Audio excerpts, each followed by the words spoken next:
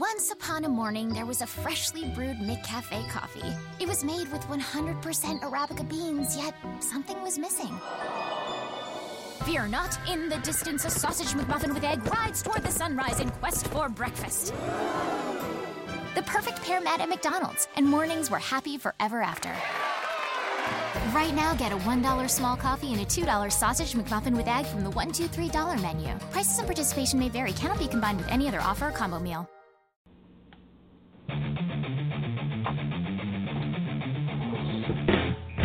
The Big Papa Online Network on Blog Talk Radio is on the air.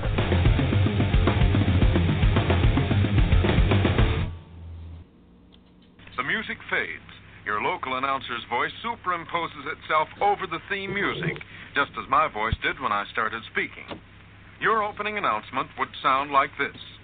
Tonight, the Blank Company presents another of the exciting adventures in the life of Doc Savage, amateur detective, soldier of fortune, champion of lost causes, who now comes to his loyal friends through radio with more of his baffling and intriguing mysteries. We invite you to follow in the footsteps of Doc Savage. We invite you, too, to try blank. At this point, your announcer will describe your product, store, or service, followed by 40 words of selling copy. The music fades, and at this point in the program each week, your local announcer presents a minute and a half of your selling copy. However, as is customary on the premiere performance of network shows, let's listen to the following suggested personal message to be read on the opening program by your local announcer or a chief executive of your company. Good evening, ladies and gentlemen. Tonight is a great one in the career of the Blank Company. For tonight, we present for the first time the most celebrated adventure detective of fiction and the screen, Doc Savage. Weird scenes inside the gold mine. Who will now be brought to you, our good friends and his loyal friends, through radio. We have developed this program for your entertainment, to make your more pleasant, and to circle a weekly date on your calendar to get together with the Blank Company. The adventures of Doc Savage come to you directly from just off Times Square in New York City, where every for your entertainment, we will assemble a sparkling cast of dramatic stars to bring you the very best, the most brilliant, just as we of the Blank Company always bring you the best in blank products. Be sure to tune in every when Weird scenes inside the gold mine. We'll thrill you again with another complete, pulse-pounding story in his career of breathtaking adventure. Such is the program that we have arranged especially for you, and we of the Blank Company sincerely hope that Weird scenes inside the gold mine brings you as much pleasure each week as it gives us in presenting him to you. And now, on with the show.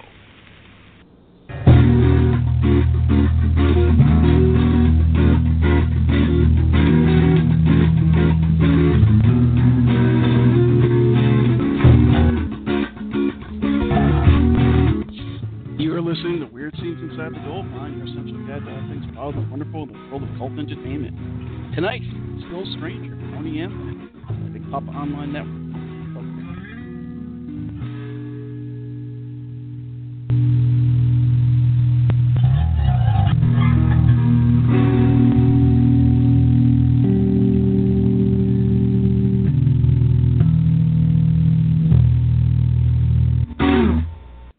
Good evening. We are knee-deep in the fourth season of Weird Scenes Inside the Gold Mine, your essential guide to all things wild and wonderful in the world of cult entertainment. Drop in for a spell and join me, Doc Savage, and my co-host, Louis Paul, as we discuss the beloved, the hated, the weird, and the wonderful world of cult film, music, television, and more. So tonight, West Virginia-born Roger Tony Anthony Petito made a name for himself when he moved to Italy and starred in the Stranger series, presenting a uniquely sleazy, sneaky, and quite amoral anti-hero, fairly far removed from the likes of Clint Eastwood, Johnny Garco, Franco Nero, William Berger, or even Lee Van Cleef. Breaking ties with original director Luigi Vanzi, Anthony came to even greater prominence and more entertaining films in partnership with Ferdinando Baldi for the Ringo Starr-ing Blind Man, the genre-blending Get Mean, and the two films that kickstarted the short-lived early 80s 3D cinema revival, Coming At Ya and the Indiana Jones-esque Treasure of the Four Crowns. So join us tonight as we take the last train to Clarksburg and talk the brief but fascinating career of Tony Anthony, only here on Weird Scenes Inside the Gold Mine. I'm Doc Savage, and with me is my co-host, Mr. Lewis Paul. Hello, Lewis. Hello, Doc. You sound like you're on a speakerphone tonight. Do I? Yeah. Oh, that sounds better. You were at a distance before. I was like, fading away into the distance. Is that good? Yeah, that's fine. Okay. I don't know what happened. So what's up? I'm glad Mercury's out of retrograde. That's good. That's a good one. We've had too many of those. Is there any difference? I don't know. You know, every time a friend of mine tells me, like, oh, yeah, Mars or Mercury's in retrograde or Saturn's, whatever, I'm like, oh, my God. It's always a horrible time for everybody I know. So, believe it or not believe it, all I can tell you is that's when everybody brings it up. So. Yeah. It's one of those things that are in the back of your mind when things go fucking rotten. And then, I was kind of ill in and out, and I was like, maybe that's the reason, man.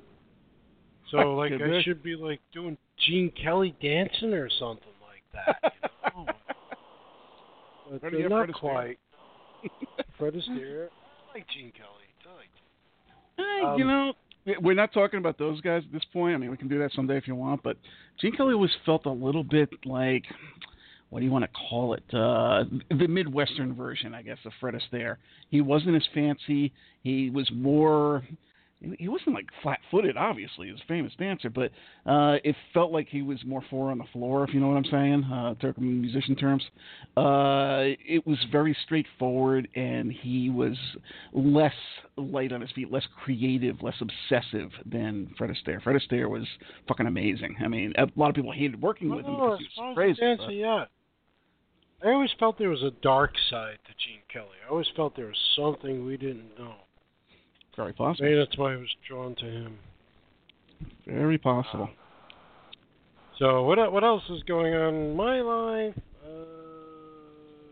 So the Monkees last night. So how was that? I understand that Nesmith didn't show, but he phoned in, literally. Actually, Nesmith is a bit of a recluse, and he made it known for the 50th anniversary tour. He wasn't going to join Mickey and Peter. And, okay, whatever. And, 3 days earlier, their new album comes out, and it's like racing up the charts. Good for them. It's actually really good. I think it's really good as a CD. And so I said, well, it's New York. Anything can happen. So we had an appearance by a guy from Fountains of Wayne who actually co-wrote some tracks and produced the album with the Donuts. And I forgot his name. Yeah. And so he played a couple tunes with them. And so they actually changed up the set list than what they've been doing in the last couple of shows. So they came and said, well, this is usually Mike's song. So what we're going to do is they bring out a laptop, and they had this rare screen in the back showing clips from the Monkees during the whole show, which is kind of fun. And it makes me want to look at it again because it seems much more absurd. Now that I'm older, I think it looks much more psychedelic. So anyway, there he appeared. Mike Nesmith Skypes in and plays a song with them. And for a second, I was thinking, oh, maybe this is all pre-recorded and it's just a gimmick thing. Right. No, he was acknowledging we were in New York and he was feeding back to the audience, so it was definitely live from wherever he was. And it was a very unusual thing that happened. Actually, the Times picked up a story, and they got some fan-shot video. And actually, on my Facebook page, I got a better video and audio, too, using my new cell. I was like, you should have called me. there were a couple of highlights in the show. You know, actually, it wasn't your typical nostalgia thing. I thought Mickey Dolenz sounded great. Peter's unusual, eclectic fellow. I think we always thought it was Nesmith. Maybe it's more Peter. It's the odd one. Anyway, Mickey sounded great. The new songs were pretty good. But they did the Porpoise song, Head, which I really liked that, and it kind of came out really good. So I was pleased, and drank a lot of beer beforehand. That always helps, and I like going to a show, coming out of it feeling like a kid because everybody there was 80 years old. No, I don't want to denigrate any Monkees fans. You know, the audience definitely skewered. I guess they grew up with them, you know, and these, from the looks of things, these people were probably teenagers along with them. So we're looking at, I don't know, people 20 years older than me. So, but everybody seemed to enjoy it. It was a good show, and that was my weekly concert-going adventure. How are you? How are you doing? All right, and I will tell you that I did attempt to revisit the Monkees TV show not that long ago, maybe about a year back. And yes, it is kind of trippy in some respects, but it feels very... I really don't like television of that era, U.S. television of that era. It's got this Albert Zugsmith sort of, you know, the Munsters / Green Acres / Gilligan's Island sort of feel. And there is a lot of that in there. They were trying to be a little more anarchic. In some respects, it's almost looking forward to stuff like The Young Ones, but within the bounds of what was acceptable to Middle America with really, really bad, corny, like Mr. Ed type humor. So it was trying to, obviously the band was fake, and they were trying to ape the success of not only the Beatles, but in specific Hard Day's Night, the movie. And you can see that, and there is stuff to be appreciated there. And you can also see how the band themselves was heading towards Head, you know, the bizarro Head film that they did with Frank Zappa and whoever the hell else. But it's not there yet, obviously, because it's not skewed towards that sort of a hippie audience yet. This is still supposed to be on TV for, you know, Midwesterners to watch. So I found it lacking, but you may enjoy it having not seen it for so long, and if your taste for that era of television are more forgiving than mine, which are not very forgiving at all. I deal with the 70s. Well, no. Yeah, you know, there were a couple of things I watched, a couple of things I grew up on. You know, some of the things I was, like, really young, you know, but I was aware of.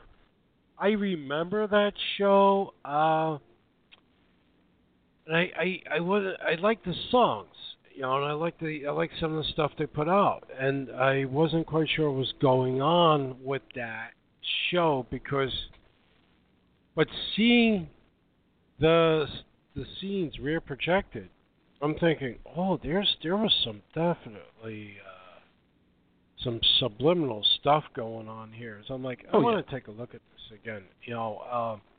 And you know, I like because they even brought it up last night live. I like the fact that, you know, these guys were hired to do a gig. You know, they were actor, musicians, whatever. Right. And you know, they were the songs were written, and they go into the studio. They had to sing them, and they used like A studio guys, and they're doing this. You know, they're just cranking this stuff out, and they finally said, you know what, we could play, and they honed their chops, and then they didn't let them play, but then they suddenly had a tour. Right. And so they said, well, shit, all right, you can play and sing on your own album and write most of it, and next thing you know, from headquarters on. You know, right. But of course, I think subversively, the network, which was NBC, said like a huge fuck you to them. It's like, oh, you want to do that? You know? And I think they stopped supporting them. And yes. Which is a shame because their stuff started to get really interesting around '68, and then we got Head. So, you know, ups and downs and deaths and shit like that. But it's curious where this new CD goes. I mean, it's getting raves, and I like that. I like if it's something I listen to and I read something and I listen to it and I get so disappointed, and I'm like, oh, you know what? Like a soundbite here and there. I won't even go listen to a whole song. But with this, I'm seeing some of my musician friends saying, you know what? I bought this too. I really like it. You're right. And I said, yeah, I don't know what's going on. I don't know how this happened. There is a strange thing going on lately where bands that have been around forever, I mean, pumping out stuff through the 80s and it's all crap, and the 90s made they disappear for 10 years, but all of a sudden, bands, I don't know if it's like they see it as their last album, they finally want to get what they had to get on record all these years and do it. But we had previously spoken to, actually you spoke to it, I heard it after the show really, Bowie's The Next Day, which was really kind of his magnum opus since the days of Heroes and Lodger. It really did harken back to that. I was totally amazed at what a strong album that was. I haven't heard Black Star, but I can't imagine it would live up to the potential or the actual realization of how much he dug back into his better days with that second to last album. Then Iggy Pop does the same fucking thing on Post-Pop Depression, going right back to the days of The Idiot, which was shocking because he's been putting out crap for years now. I think the last good song he put out was Dog Food. What was that, 1981? And then on top of this, Santana 4 comes out. Now, I picked up the guitar because of Carl Santana. You can pretty much hear it in a lot of the stuff that I play. But I was never really that impressed with the Neil Schon iteration of the band, the 3 era. It was more of the earlier stuff, and then stuff he did later, Moonflower, Lotus, going on, Freedom, whatever, Caravanserai. If you really like that era, though, if you really are into 3, it's surprising because they pretty much brought it right back to those days. And he did bring in, Michael Shreve and Michael Caravallo and Neil Schon's on there. For me, there's a little bit too much of Schon playing, but that was the problem with 3. Shreve is not like doing his crazy Keith Moon meets the guy from the H.P. Lovecraft the Band type drumming, but he wasn't doing that on 3 either. There's a little bit too much emphasis on the keyboardy end of things, but that was the problem with 3. So if you liked Santana 3, you'll probably really, really be surprised by Santana 4. It's the best thing he's done in ages in terms of that, in terms of going back retro. But there's not enough of Carlos playing on it for my tastes. There is, but it's a little bit too much of a band effort. So there was disappointment there. But again, 3 albums that I was not expecting really anything of, that really did shock me. So I'm not surprised to hear that there's another one of these bands that's been floating around. Okay, it's the Monkees, but floating around since the 60s, and all of a sudden here they are putting out something that's like, oh wow, where'd that come from? Because it's happening. There's something in the air or something.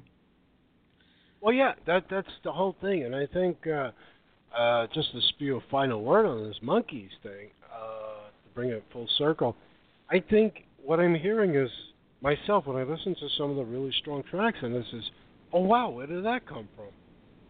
I mean, how do you get a 70-plus guy to sing like he's 17 again?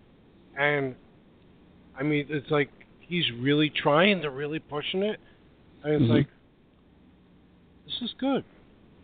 Now, if only some other bands would follow suit and not be so damn lazy, this could be a really good thing. Like I said, there's way too many bands that settle for the Airplane in the 80s, that kind of a thing, and just put out crap. And that's what I've come to expect. That's why I don't even pay attention when older bands put stuff out anymore. But, yeah, there's been something in the air lately. I don't know what's going on, but people are really giving it their all and getting back to the old magic to one extent or another, to an impressive degree. So, anyway, so tonight we're here to talk about Tony. Oh, go ahead. No, go ahead. I was going to say, tonight we're here to talk about Tony Anthony. He is a strange fellow. Let's see, how can we put this? All right, first off, like I mentioned, he was born Roger Petito back in the late 30s, believe it or not. He's older than he looks. And he was raised down in Clarksburg, Virginia. That's why I made that Last Train to Clarksburg joke, which just so happened to fall in the same week you would see the Monkees. Basically, he was Yeah, you know, I would imagine he was a hippie or something. He was down there producing like student film sort of things with his buddies, never really making anything of himself. And all of a sudden he moved over to Italy, like a lot of people did at that time, because I guess there was a lot of work there. I know there was a lot of work for expatriates, people that were on the blacklist, things like that, you know, fallen celebrities. But some smaller people too, you know, like Clint Eastwood went over there. Before that he was on, what was he, Gunsmoke or something? He was like nobody. And then he went over there and became a major international star. So for whatever reason, Roger did the same thing. Went over there and got a gig with a fella named who was this clown? I can't stand his films compared to the other ones. Luigi Vonzi. And he says, look, I've got an idea here for this new character. And obviously it was inspired by Leone and the Eastwood films, Man with No Name. But you can say that about a lot of spaghetti westerns. You know, you can see hints of other people that I named off in the intro. You can see hints of Sartana. You can see hints of Sabata even. You can see, you know, there's bits and pieces, you know, Ringo, Django, especially Django, considering how brutal things get. But yet there's something different about this because, yeah, a lot of those people had obvious quirks. You know, they're very comic booky in a lot of ways. You know, they don't fill in a lot of backstory. It's almost like a video game. You know, we give you like 2 lines of backstory and you fill in the rest and tell us how deep it is. But, you know, this time he's very, very fallible, and not in the sense of like, you know, being sensitive or, you know, his flaws, you know, his love of women does him in or some shit. No. He's basically a scumbag. He is in the same vein as kind of, well, not even there, but what Lee Van Cleef kind of made his meal of throughout the 60s, 70s, and 80s, that kind of character. Seedy, dark, self-motivated, self-interested, and yet still not there, because Lee Van Cleef always had that air of accomplishment. You know, I've been there and done that kind of a thing. I know what I'm doing. This guy does not know what he's doing. He thinks he does, but you'll see every single time he's going to go in there and try to pull some kind of scam, maybe inadvertently wind up trying to help somebody out, but it's really only for selfish motivation, how much money he's going to get out of it or whatever. And he doesn't know what the frick he's doing. He thinks he's like too smart for his own good. I'm going to trick all these people. I'm going to, like, you know, do a hustle on them. And every time he gets caught, every time he gets tortured, if there is a woman involved with him, even tangentially, she's going to have some really horrible thing happen to her that he may or may not be able to save her from. Usually he's not able to save her. You know, it's a very strange, problematic character, and yet he made effectively, if you want to, you know, do the larger scale, you know, the broader picture, he made 4 films out of this character, and really, you could say 6, because, you know, the blind man character isn't that far removed. We'll get to that later. And certainly what he was doing in Coming At You was pretty much The Stranger all over again, with a wife. You know, a little more tied down, The Stranger in Later Life, I guess. But most of his career, he kept remaking the same damn movie. Better and better, I'll say that. Because the stuff he did later with Baldi was much, much better than the stuff he did with Vonzi. Vonzi, when you think of spaghetti western directors, I can bet you not 1 out of 10,000 people that are into spaghetti westerns will name Luigi Vonzi as, oh yeah, here's a great spaghetti western director. The guy's a schmuck. But we'll get to the individual merits of the films and whatever in a bit. But that's the bottom line. That's basically what you're looking at here. And actually, apparently, according to Tony Anthony here, one of the quotes was that Vonzi gave him was like, okay, well, you're a bad guy, but you do good in spite of yourself. You're not John Wayne. You're like the street guy, and the audience can identify with you because, you know, the audience comes in, they're kind of schmucks like you, and, okay, yeah, I can be him. That's his whole shtick.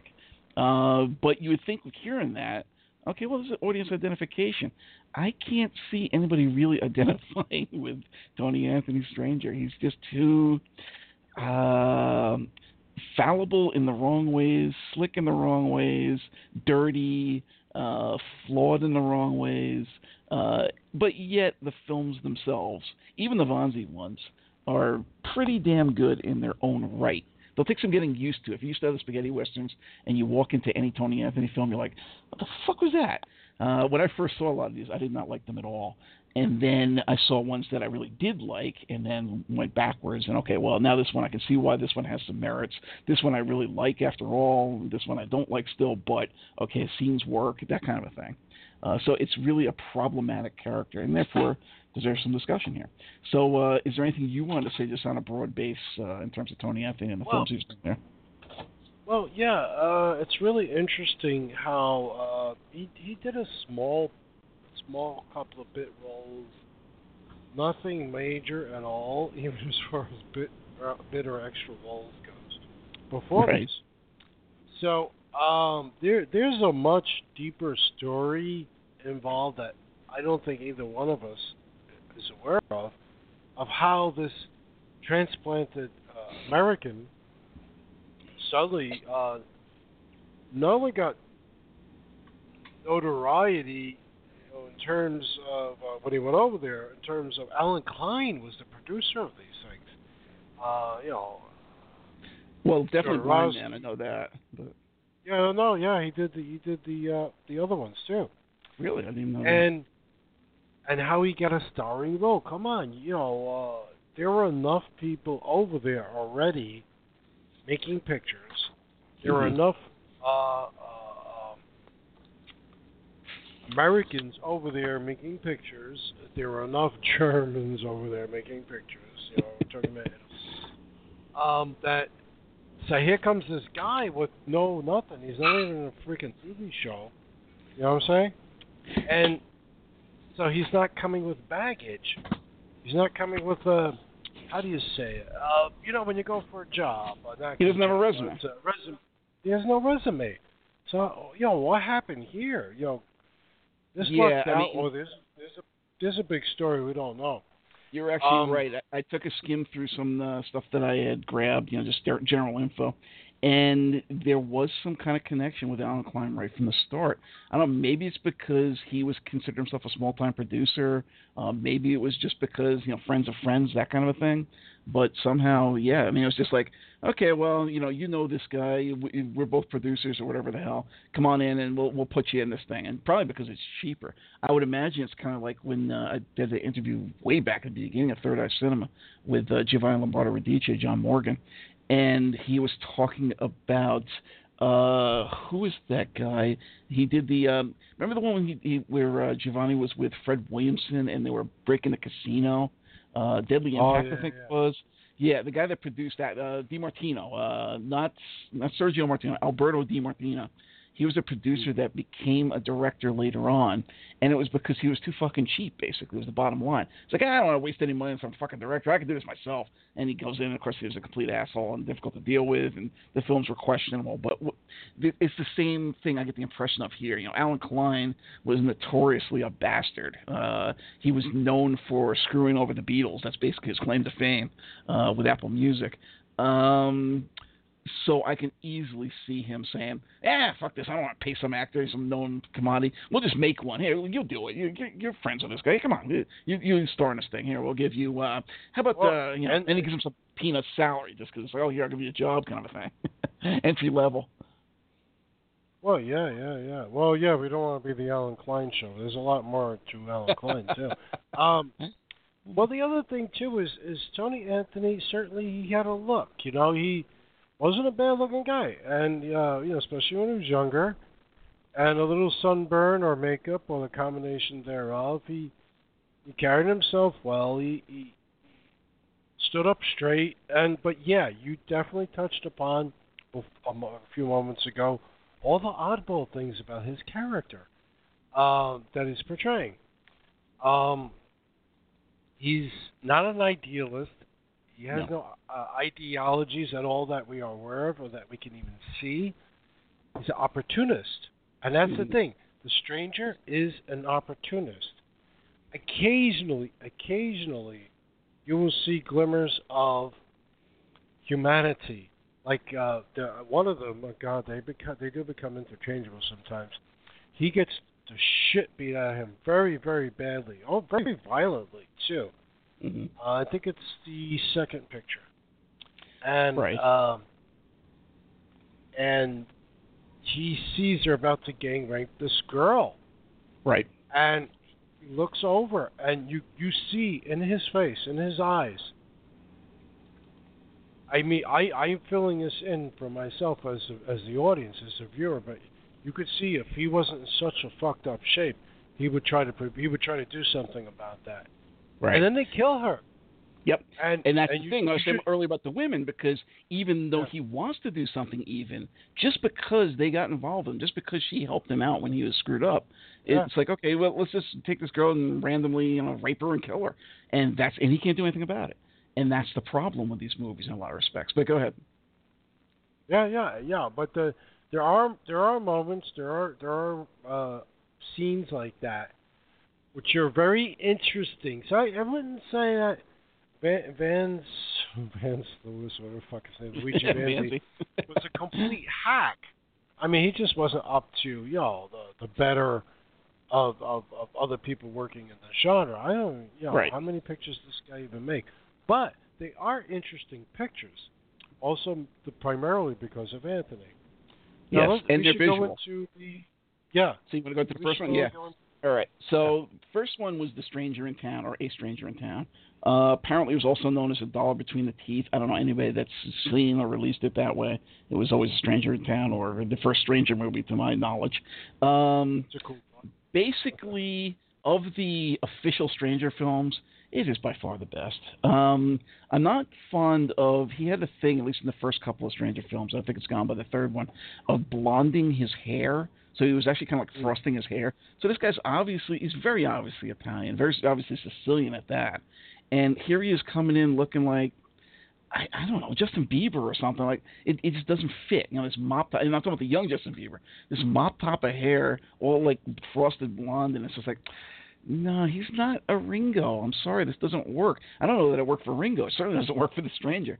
But what really works about this film, basically, this is a problem with these films too. They're almost like Eddie Constantine films, which hopefully we'll talk next season, where in a lot of cases you're like, what the fuck is the plot here? There's no plot. You kind of get introduced in the middle, and the puzzle pieces don't necessarily all fall into place. Like, what's going on? Like, you're sitting there watching. Okay, I know this character, I know that character, I know what happened in this scene, that scene. I still don't know what the fuck's going on. You're there for a while. He comes in, he wanders into town. I will give Vanzi credit. This was a very atmospheric film, at least in certain parts. The cinematography is excellent. There are scenes in this, like the opening scenes, that are extremely effective. And again, of the first three Stranger films, there's no comparison to the other two. The other two are dog shit compared to this. But what happens is he goes in there and just kind of figuring your way through what you think is the plot. He's wandering around. He's just like a bum, basically. He's watching these guys come into town, doing their dirty deals. They might have even been like, abusing the women or whatever, too, and just sitting there watching them. Finally, he goes and puts on a Confederate, or, whatever they call those uniforms, or Civil War uniforms, right?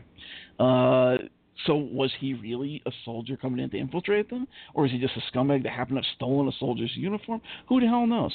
So he goes in then and he meets with, I think he met with the military at one point. That's why he was wearing the uniform. Pretending wasn't he pretending he was like a postal inspector or something? Or is that the second film? So anyway, he does this, and all of a sudden, then he's like dealing with these crooks and pretending he wants to be part of them. Oh, here, I'll help you out. I'll help you get this the gold shipment that was coming through, right? Because apparently these crooks had shot down this original cavalry that came through, or whatever the deal was. But then he does something where he double crosses them, and he's like, all of a sudden he's trying to run out with the money, but they know about it because he's not that slick. He's not as slick as he thinks he is, as always. So they start torturing him and beating the shit out of him and everything possible. He escapes from them, but then he ends up going along and follows them. So basically now this crowd who has this woman who's kind of, she seems a little dykey to me, but she's like definitely into, putting the boot heel on guys, maybe a little S&M or something going on there. And he's following them around. Chica, right? Yeah. Yeah. he's actually following them around, like, everywhere they go, because they're, like, traveling along and stopping at various hideouts or whatever in the desert. And he'll be up there on a hill all the time just looking at them. And, somebody will go up there, like, go shoot him or chase him away. And the gang, they're stopping, let him stay, whatever. And he just follows them the whole time. Sometimes he'll talk to them for a second, like, I'm still here. They just ignore him. Finally, he gets together with them, and once again, he gets tied up, the whole deal. This one here that I was talking about comes on to him with, basically, I guess just trying to titillate him or something. I'm not sure what the dynamic is, because, again, the story's never really spelled out. So she's doing her little S&M type thing with him, and all of a sudden, he, I guess, breaks his bonds and breaks her neck. Just like that, and goes out, and now he's going to go and get back at them, I guess. Why he's getting back at them, I don't know, because he was basically, triple dealing everybody. Is he a soldier? Is he a postal inspector? Is he just some weirdo trying to rip everybody off? Who the hell knows? I would guess the latter. So finally, he goes, and, go ahead. You say something? No, I think you forgot the one thing, though, that Chica, I think she's played by Yolanda Modio. Yeah, who? But she was also responsible for like treating this other chick, which yes. he saw. So I think, yes, beside her obvious butchness, which doesn't make her the villain, but she's like a twisted, evil, sadistic bitch. So, yeah, of course, once he gets loose, the first person he's going after is probably the first person he knows he can take, maybe. Right. Maybe. And once again, it comes back to that thing where he's not really doing anything. He's just kind of watching these girls go down, getting raped, tortured, killed, whatever. But then later, maybe he'll try to get revenge for it, and he'll be upset about it. Okay, well, I guess he's not totally, like, over the edge. It shows he's got a heart still somewhere. But it's kind of like, the Grinch, it's a couple sizes smaller or something. And he certainly never has the power or authority to, do them right or save them or avenge them even. It just kind of happens along the way. And after he goes and kills the one girl there, he starts, basically one by one, knocking them all off until he gets his way at the end.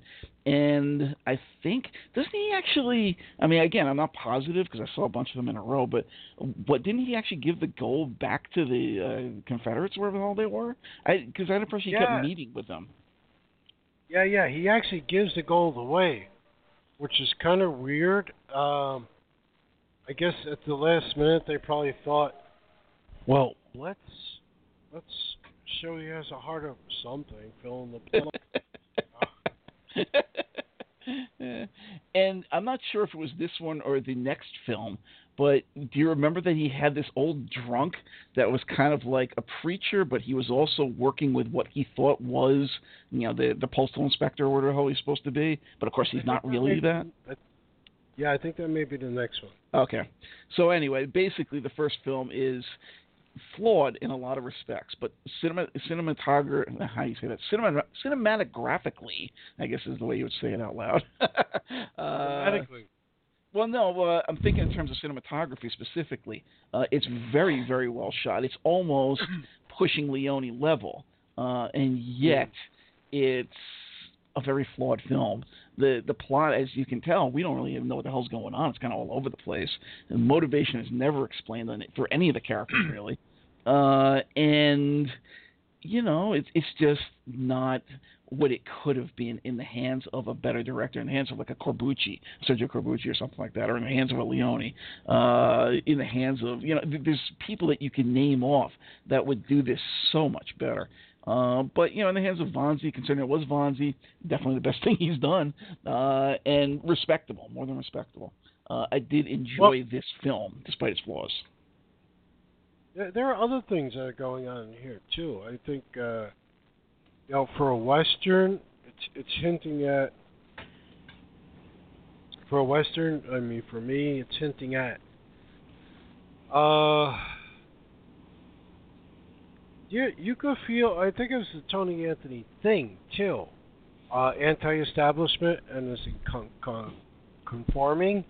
Mm-hmm. Because he was anti-establishment. He was anti-everything. That's the problem with his character. Yeah, he's almost nihilistic. Because Yeah, it's nihilistic. He's not exactly going for anything. He doesn't stand for anything but himself. But Right. then, as opposed to the Nietzschean way, where he would be,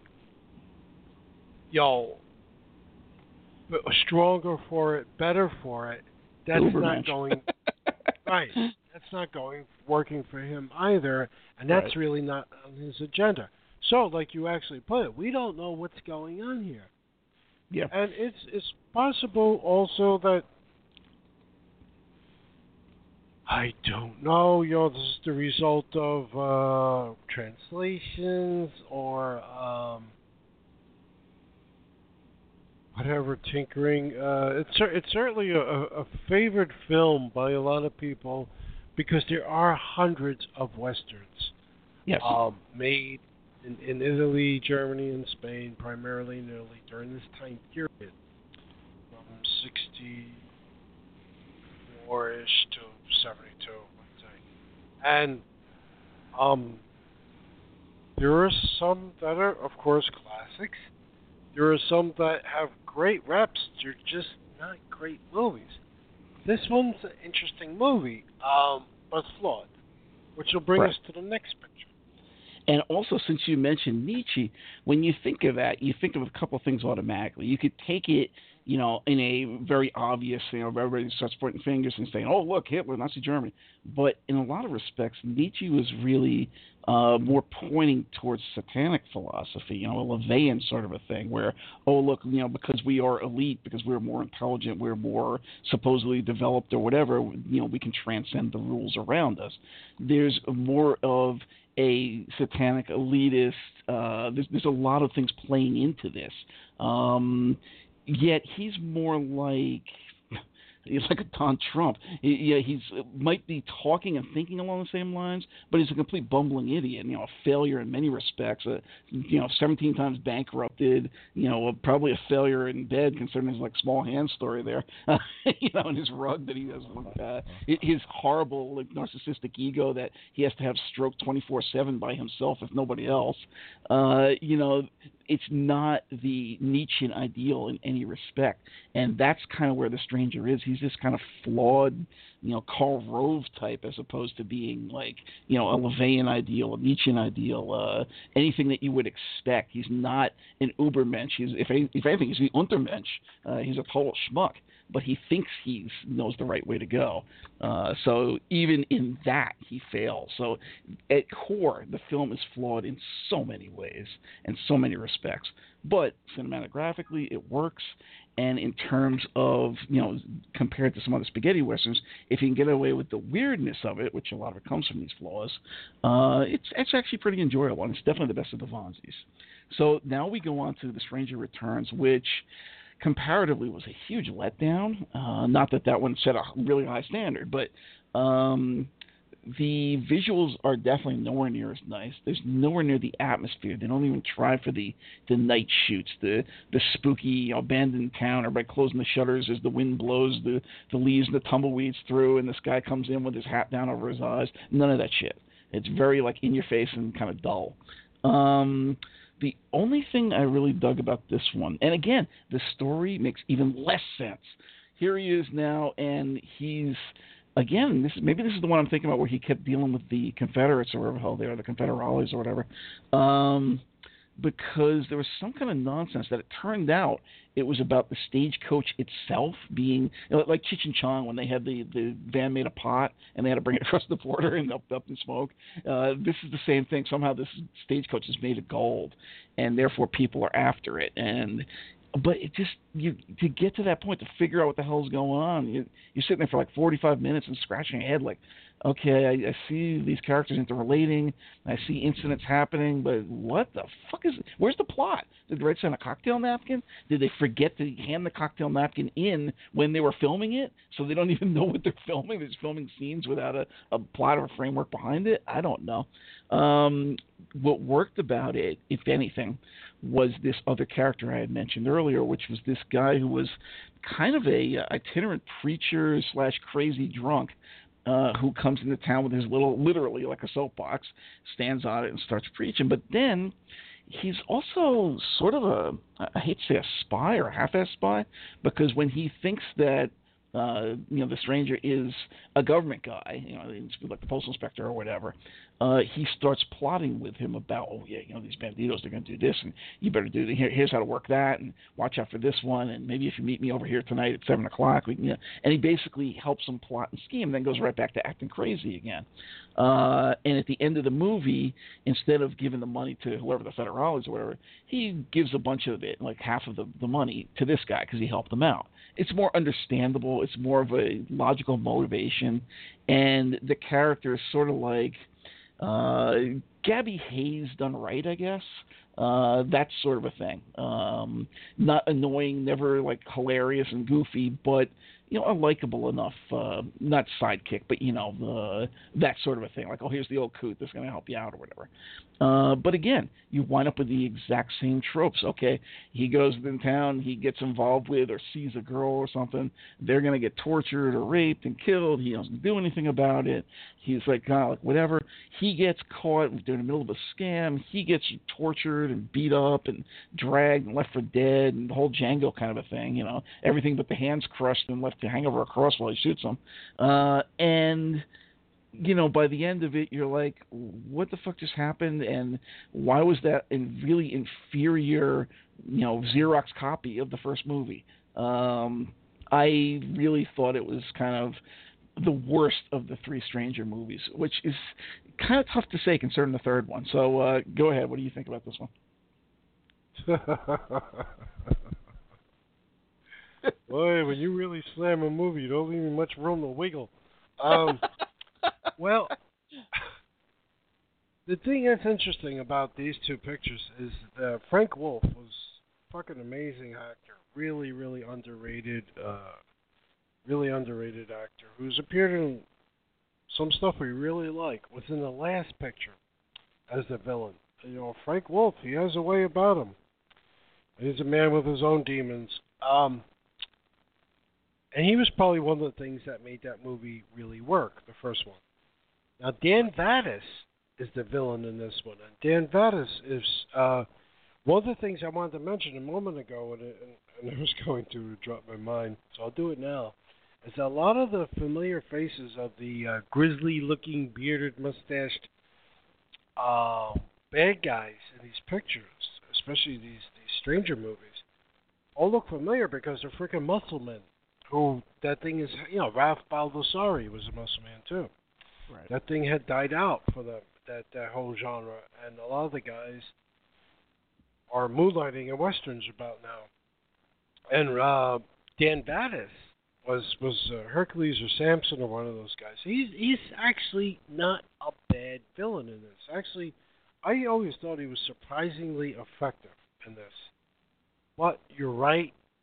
It looks like the budget's a little lower on this one, and it carbon copies the first picture to the point where I think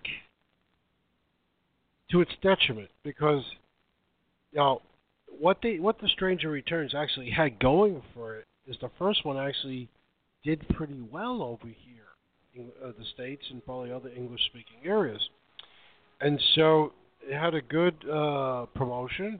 Posters, trailers were decent. They were really pushing the picture. And you got to remember, for this time period, we're talking 67, 68, there's not a lot of movies coming out over here. A lot of them are going to TV or would not show up until much later, via the success of the Leone, or the aftermath of the success of the Leone Westerns. So, I think the promotion was much better than the movie, but it's not as bad as one would think. But that level of sadism is still there, and I wonder if is it Vanzi? Was it Tony Anthony? It's like there's some stuff going on in these two pictures for sure. Yeah, I'd be inclined to say that it was Tony Anthony because it continues throughout his career. Well, yeah, yes, and a little more sadistic, and he actually becomes a producer, an active producer with the next picture. Right. And not only did he write the story, which he did for this one, with A Silent Stranger. Like, he actually worked on a screenplay. So it's like, Tony Anthony production. Now, this one is really freaking bizarre. Usually when most people refer to it, if they refer to it at all, they say, oh, look, it's one of those Eastern Westerns, kind of like Red Sun, or, how Leone, more or less, after all these years, kind of admitted, oh, yeah, I kind of stole, Fistful of Dollars there from, Seven Samurai and, Jimbo and all this kind of stuff. So this was a more obvious nod to it, because here you are doing the same thing that you would get later with Shanghai Joe, or, like I mentioned, Red Sun, pictures like that where they started mixing Asian actors with spaghetti Western actors. The problem is, even though it does those films a one-up and doesn't stage it like, the, what's his name there, David Carradine Kung Fu series, where it's like, oh, okay, it's set in the Old West, but he's a Shaolin monk. No, they actually, in this case, went to Japan. So that's a big thing going for it.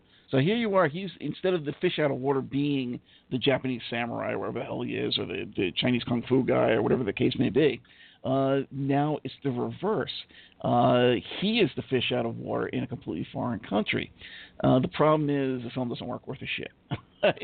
And I've heard Tony Anthony say, oh, yeah, I think this is my best film. He's high. The film's crap. Actually, it was tough to say that the second Stranger film was the worst one, because this one may actually be the worst of his entire career. What happens is, he's involved with, again, the opening plot is kind of written on a cocktail napkin. He walks in on, more or less, these guys going and having basically killed this Japanese guy who's walking around. I don't know if they stripped him down or what, but he's basically in his underwear. You know how they wear their funny towel? It's almost like a diaper and get nothing else on? Yeah, so there he is in his diaper, and he's like dying. And Tony comes in. I guess he's like sleeping in the barn or whatever, because they're doing this in a barn where they're beating up and torturing this guy. And basically, he doesn't even beat him up or kill him or anything. He does some cheap trick you'll get in a Scooby-Doo movie or something, where it's like, oh, look, they just stepped into the lasso. Now I'm going to string them all up by one foot upside down like Mussolini over one of the beams in the barn. And they're all standing like, oh, swinging, and he's basically smiling like, yeah, have a nice day. And he goes over and talks to this guy, and the guy's dying wishes, oh, here, can you get this little scroll that he pulls out of whatever, a dagger or something, back to these people in Japan, which, he would probably just ignore, except he says, oh, yes, there's lots of money in it for you. And he's like, okay, money. So the next thing you see, somehow, this guy, who's basically just some bum that's stumbling into this thing, mysteriously had the money and wherewithal to not only know where the hell Japan is, because remember, he's like some dumb hick out in the West in 1800s. They know where Japan is. Get the fuck out of here. Half Americans don't even know what the American map looks like. Think about the rest of the world and picture that back in the Old West. So mysteriously now he manages to get to Japan. We don't see how. There he is. And he starts going around, and of course there's a little bit of the fish out of water thing where, okay, almost like Shogun, like, oh, Anjin-san, whatever the hell. But he never does anything like he's going to get pissed on his head or something like that, or, none of the stuff that would really happen in a fish out of water scenario. He's just kind of like, played it for a couple cheap laughs. And he winds up getting involved with, in pretty short order, this young, we're talking about, like, she must have been 10 years old, if that, Japanese girl, and her fat uncle, and a really, really gay kabuki actor, who I guess is the fat uncle's attendant, and they do this kind of thing back and forth, where he's supposed to give him the scroll and they're supposed to give him gold, and he does like a calculation, like, oh, okay, what would 14 taels be in U.S. dollars? Okay, that's how much that's going to be. They give him the money, and he leaves, but they say, okay, my uncle has another thing for you. If you go and kill this, because there's like a guy out there basically harassing everybody in the village. And I think they even have like a cannon or a Gatling gun, too, with a white guy who turns out to be... he's like a regular in a lot of the Stranger films. He's a friend of Tony Anthony. So what happens, a fellow named Lloyd Batista, he pops up in about 3 or 4 of these damn things with him. So what happens is, he's like, oh yeah, if you get rid of him, we'll throw in some extra money for you. So he goes back there. I don't know if he's really seriously considering getting rid of this guy or not. But then, once again, he gets caught and tortured, and they laugh at him and say, oh, look, at least I'll give you real money. This guy gives you fake money. So he's like, here, why don't you go kill him for money? And they kick him out after they beat him up, whatever the hell else. So there's a back and forth over the money and whatever else. And in the end, he more or less does the right thing, kicks the baddies out, including this American scumbag, kills them all, whatever he does, and gets the scroll to the, quote, proper party, which is basically none of these people. It's the young girl, because she's supposed to be like a princess or something. And it turns out that it's the equivalent of a check. It's like, oh, yeah, the bearer of this thing is supposed to get much money and be the princess or whatever else. So he, in the end, effectively does the right thing, gives it to her and says whatever. And there's a cheap joke it ends on. It's like, oh, if you ever come back to our country, learn the language. And it ends on that. Which is actually amusing. I did laugh at that one line, but it's a bad movie. It's trying to be Shogun.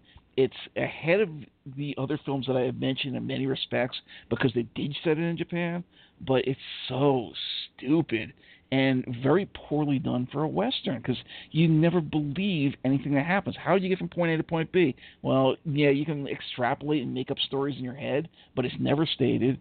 It never makes any sense.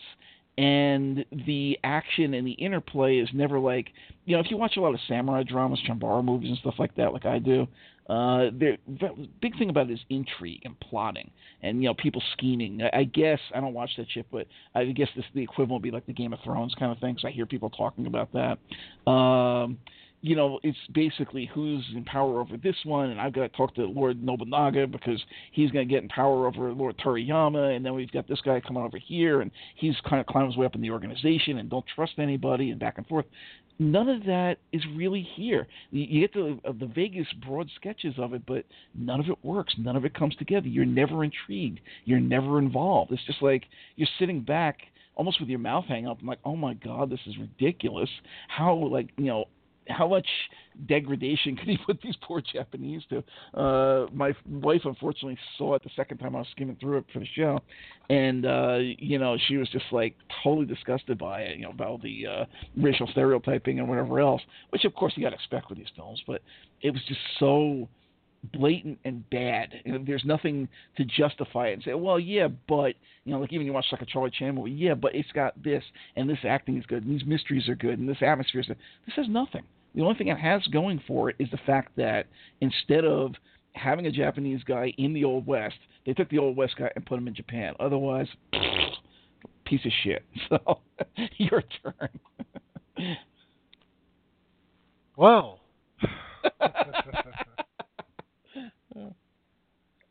One thing we haven't really been mentioning with these stranger movies is his unusual relationship with his horse. No, not yes. that kind of relationship. Yeah, but the horse is called Pussy. The horse is called Pussy, but no, it's not that kind of relationship. That we know of. Equus Part 2, starring the stranger. Catherine the Great. Oh, yeah, okay. I'll stop. Well, yeah, because which is funny because this is outrageous for the first two pictures and into the third one. He's referring to the horse as Pussy, and I'm like, wow, you're getting away with a lot, aren't you? Okay, and what was that? Go figure. Yes, Pussy Galore. Refer to Honor Blackman and Pussy Galore. Plenty of tool later. Yes, but that's afterwards at 671. Yeah. But this the thing here, he talks to the horse pisses him off. Sometimes the horse helps him out, drags his battered body around or out of something, out of some predicament. But I find it really interesting that he's got this kind of unusual relationship with the horse. Played comically, and yet it's some odd little tangential thing they added to the story to make it even odder. The funny thing about this picture was they made it, and 68 for MGM. MGM actually put up some more money, so I guess it's the Alan Klein influence. And I think the other pictures were primarily, probably UK, Italian produced. Yeah. This is like, there was some American money in this somewhere. And it was shelved, pretty much. From what I can tell, for like 6 years. And this is the beginning of this happening to him a couple of times. Several of his films get shelved for, like you mentioned, almost a decade. So, go ahead. Well, the funny thing about this is, well, it's not funny. It's kind of sad. But the funny thing about it is, so this movie gets shelved, and then they decide to, actually MGM weren't the ones that put it out. I think they sold it to like a smaller company to put it out. And by then, we're talking 75. The post, Bruce Lee had passed on, so we got the whole deluge of all these martial arts pictures coming out from Hong Kong. Right. And the occasional ones from Japan, like the Chiba Bodyguard type things, remember? Mm-hmm. Street Fighter movies. Yep. So here's something they could try to market as a martial arts western. Because it wasn't that far removed from the last, the My Name is Nobody pictures was like 70, 71, maybe 72. Yeah. So maybe even 73. So it wasn't that long ago. So I think they were trying to make some money on this. Looking through the vaults, hey, what do we have here? Oh, it's a martial arts comedy with a western. Oh yeah, put it out. So, but I think they waited too long. It doesn't work. But it's got some odd enough things in it, which go in vain with the character he plays and the whole thing. Yeah, it's just a little uneasiness with the Asian princess because because normally this would be like a romance kind of a thing, but she's like 9 or 10 years old.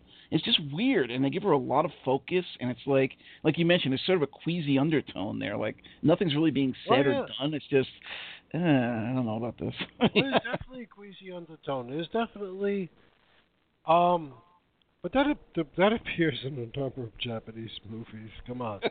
Well, let's not go there. Like what was that cute little Legend of the Eight Samurai? Do you remember that? Oh yes, yeah, the Sonny Chiba ones, the two-parter. Sonny Chiba one. That was like a 2.5 hour, very nicely produced. But I didn't think it was as queasy as this. No, but there was a young Japanese princess in that was kind of on the edge, and this definitely. But this is not a horrible movie. It's a victim picture. It's a victim of circumstances. A victim of being abandoned by its own studio. Probably realized when they saw it, we don't know what to do with this. Maybe they obviously thought it wasn't strong enough as a feature. I realized that since they put some money into it, they didn't want to take the bath of releasing it to TV only, because then they have to do some judicial cutting. Right. Like late night TV, and then they're just shooting themselves in the ass. So I think eventually when it did come out, like 5-6 years later, they kind of milked it for all they could. But the funny thing was, it's like here you are, 6 years later, the stranger returns. Well, yeah, but nobody remembered who he was. And I think that hurts the movie too. And these three pictures, we didn't mention it, but 2 of them were in '67 and 1 was in '68. So there's actually a break now. But go ahead if you want to finish up. Is there anything else you want to say? Well, about that one? There's a break, but in the meantime, which I did see. Oh, you did see this one? Because there's a strange picture in here that I've not seen. Come Together. It's Come Together. Yeah. And it's got Luciano Paluzzi in it, and he's the director, producer, writer, and star of this thing. But I've not seen it, and it's not a western. So. Yeah. And he co-produced it with Ringo Starr, so there's massive amounts of cocaine being snorted for this one. Rosemary Dexter's also in it, a mainstay of Giallo films. And this is a weird movie. This is a counterculture picture. where he plays a filmmaker, and it's sort of like takes place in England and in Paris, but he's too old for the part. So he comes off as a Lothario when he really is supposed to be like a student filmmaker is what I'm trying to say. That's the part he plays, and but he's like a filmmaker teacher. Right. He's still starting to look a little older by 68, so it becomes like a sleazy bastard. And so, and Rosemary Dexter, that's not her real name. She's appeared in quite a number of giallos and Italian thrillers. And Luciana Paluzzi, of course, appear. But as a love interest, and there's plenty of Luciana's skin in this movie for those who want to seek it out. You know who had this? Luminous Film and Video Works had this briefly, and I think nobody. That's where I saw my copy. So one of the gray market dealers, one of the better gray market dealers. I hate that. It's so funny. It actually sounds like the kind of film that what's his name, Walter Olson, would have picked up for Scorpion before he lounged into this limbo of working with Kino and just putting out mostly crap. He put out a lot of odd, usually British but sometimes Australian dramas from the 60s and early 70s that sound along the lines of this. So that is a prospect. I know exactly what you're talking about. Yeah. I know exactly what you're talking about. And, there's interesting people behind this. It was music by Stelvio Cipriani. Tonino Della Colli was the cinematographer. He actually went on to become a director. It's not worth their time, really. But but this is like I think a movie that he felt he wanted to make. Of course, directing, producing, starring, writing, doing everything, probably bawling the co-stars. And this is the same year he made Blind Man. Yes. Now, this is a strange film.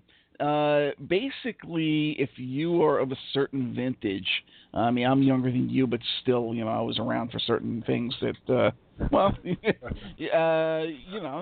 people to get the wrong idea, but nonetheless, I was around for a lot of the things that you talk about, at least at a young age. And, we're talking about a film that was basically known not for Tony Anthony, not as a spaghetti western, but because, it's that film that had Ringo Starr in it before Caveman came around, right?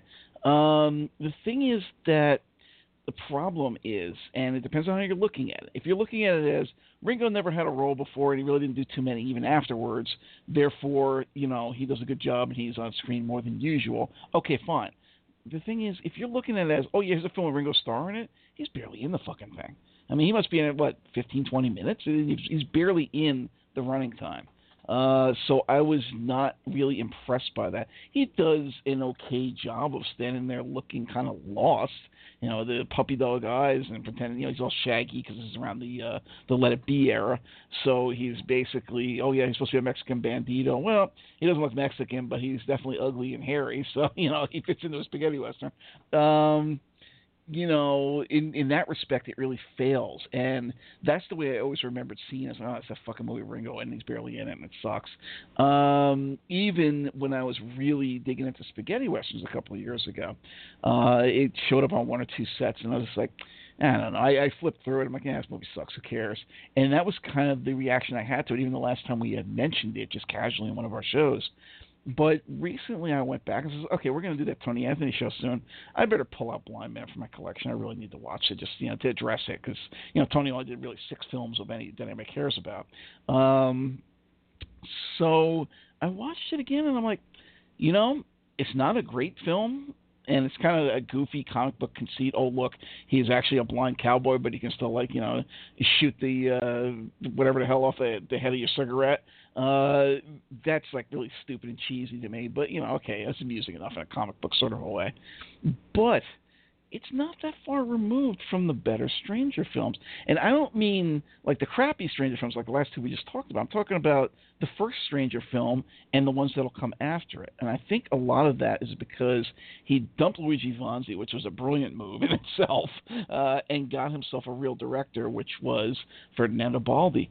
I don't know that Baldy did a lot of westerns, but the ones he does here with Tony Anthony, and they're not all westerns even, are very entertaining. All of them are good. So from this point out, basically everything that Tony Anthony does is highly enjoyable, and this is my reference point going here forward. Going back to the Stranger films was like, well, that was disappointing, because I was starting from the end almost. We'll get to that shortly. But anyway, what happens here is, again, the plot is still kind of questionable. Basically, this guy's wandering around. You get the whole shtick that he's supposed to be blind, and of course they gotta make fun of him, the bad guys. Oh, look, yeah, can you see this blind man? They push him around in a circle, and whatever. And then, of course, in the end, he ends up doing one of his gun tricks and scaring him and killing him off and whatever else. But the idea is that they take him. They actually hire him to escort a bunch of mail order brides because they're working the mines out there in the desert. Maybe they were going out to California or whatever the hell, right? So I don't know why they figure, okay, we're going to put a blind man in charge of this. Maybe because they figure he wouldn't molest the girls. It's the idea of having a eunuch and a harem. I don't know. But along the way, he gets screwed over, probably because they figure out he's blind, he's not going to see anything. And part of this is these supposed Mexican bandits, which, Ringo's part of. And they kidnap these women and whatever the hell else, and they head down to Mexico. So somehow this blind guy goes and finds his way down to Mexico. And they're down there shooting federales. They actually have them up against the wall with the firing squad kind of a thing. And he ends up first killing Ringo. And then his brother, who gets really upset about this, he gets him into a frothing rage, and then in the end he takes him out as well. It's not a film you watch for plot, just like the Stranger films. The plot is negligible. Cocktail Napkin is really saying too much. And, there are pornos that have more script than this fucking film. But I know we've seen some. We've reviewed some on Third Eye. But, nonetheless, it's enjoyable enough for what it is. It harkens a little bit back to the first Stranger film, although it's not as cinematic. It doesn't have the strengths of the first Stranger film, but it does definitely feel like what's going to be coming up next. And overall, if you can get past the cheesiness of it, there's enough in it to like that I was like, okay, you know what? I think this film is nowhere near, and again, this is coming at it from years thinking that, this film sucks, and all of a sudden saying, you know what, the cinematography isn't that bad. I kind of liked it this time, as opposed to, oh yeah, this is a great film on its own merits. It probably isn't. It probably still kind of sucks in a lot of ways, but coming from that standpoint, that's where I am right now. It's like, okay, it surprised me. It surprised me by being better than I remembered it being. So, your turn. Boy, this is interesting. Okay, so the one totally positive, 100% thing I can get behind on this movie is it has a great single by Ringo Starr. True. This is before Ringo this is before the All-Star Band. Ringo's first. Yeah, this is way before that. This is 60. What is this? 71. 71. Yeah. So the Beatles Got already 4 or 5 broken years. up. I don't think Ringo has done a solo album yet. No, Ringo started doing solo albums in 75, somewhere between 74 and 76. That's when maybe he started 74. Yeah. And Goodnight Vienna, maybe it's that. Yeah, it's around there. And so this has a song called Blind. Yes. Well, see, it isn't that bad. Yeah, you're right. Bad. It's got this dragging chain, like a drop chain, drag chain used for the percussion. And I'm like, what's going on? And it's got a great hook. Mm-hmm. And I'm like, I have the single. Don't laugh. I actually Really? have the Apple single. Wow. Well, you know why? It was the flip side of It Don't Come Easy. Oh, really? Yeah. So was that, Don't Come Easy. It wasn't was that a on an reissue album. single then? No. It Don't Come Easy wasn't on an album. It Don't Come Easy was a single that he did as a one-off before he did an album. it showed up on the album later. Yeah, 'cause that But was what a did big they? hit. Right, and he had nothing to put out with it. Don't Come Easy, and he probably couldn't put anything. It's Apple anyway. They still own Apple because they were putting out Badfinger records on Right. Apple around this time. I think that was the only So- other band they had was Badfinger. About pretty much. They had a few others, but that was Tucky Buzzard was another one. Tucky I just Buzzard was a remember- band. My Yeah. folks used to get 8-tracks from Kmart. No, not Kmart. Two Guys. That's where it was. And they would have like bargain bin type stuff, and they would always pick the shit up in there. And I remember we had the entire Badfinger album collection on 8-track. At the time I thought it was horrible. I was a kid. Nowadays I appreciate it a little bit more. I remember one of them that always made me laugh was Ass, with the cover with the finger on it, like trying to be a Magritte sculpture or something. But yeah, I mean they weren't that bad. But that was the only other band I remember being on Apple. Oh yeah. Tucky Buzzard was the other one. And Tucky Buzzard was a band discovered by Bill Wyman. Of course, Terry Taylor was in it. Terry Taylor was the brother of Dick Taylor. Dick Taylor was one of the original Stones guitar players. Why they weren't on the Stones label, I don't know. Affiliated label. They're on Apple too. Didn't the Taylors I go on to know the Pretty 'cause they Things? had these. Yes, Dick was in the still is in the Pretty Things. Yeah. And the Pretty Things just put out a CD. Ha ha ha. Really? How many friggin' years have been since the Pretty Things put out a CD? That's crazy. Who's still in the band? Who's alive? Everybody. Pretty Really? much. Wow. Yeah. And it's great. It goes along the lines of our introductory to tonight's show. I think it's really good. And I posted a song from it. It's funny. Sometimes I'll post stuff on Facebook and not a damn song. And I know people like stuff. And it's like, oh, well, I see somebody else post it. They got 4,000 likes. I'm like, well, I guess I did it at the wrong time. I'll tell you, I Anyway. didn't see it if you posted it. See, well, obviously you didn't see. I would have looked. Well, you know what? I hate to be tagged sometimes in things because it gets to be a pain in the ass. But I should probably start tagging people I think might be interested Yeah. in stuff I post. Because I think that'll actually make them go take a look at it. Right. So, anyway, so Blind Man is a great single. It was a flip of it, Don't Come Easy. I have it. I'll show it to you. It's scratched to hell, but it's a single from 1971. What do you expect? Yeah, So- right. If it wasn't scratched, I'd be worried about you. Yeah, see? Lloyd Batista's back in this, and you mentioned earlier Lloyd Batista is a Yes. friend of Tony Anthony. He shows up. Magda Kanapka Isn't that a weird one? Satanic. She's in this. as Sweet Mama. Yep. Ralph Baldessari's back. Once again, He was yep. the villain in another one. Yeah, once again, Kristen Nell. That whole kind of Italian thriller connection is back. Now, oddly enough, this movie did shit in the theaters. It was way too long. It was 105 minutes, more or less. And it was released here by Fox. One of the things going against it, it did have a bit of nudity. We're talking 1971. But it was a bit mean-spirited. Yes. So they couldn't sell it because Ringo was the good-hearted, good-natured Beatle playing a Mexican villain. Mm-hmm. They got the usual elements of a stranger film. It's not a stranger film per se, but It's close enough. it's Like I close said enough. earlier, Tony Anthony makes the same film over and over again. He's almost Right. like a Franco or something. He's obsessive in making the same fucking film over and over. So they're stuck, and I think Fox took a bath, and I think they pretty much removed it. Alan Klein again was involved with this sucker, but maybe this had something to do with Tony Anthony not working for a couple of years, because while The Silent Stranger, The Stranger in Japan, still hasn't come out, effectively, Blind Man Dies, Come Together, I think may have been barely released here, if not in an exploitation movie there.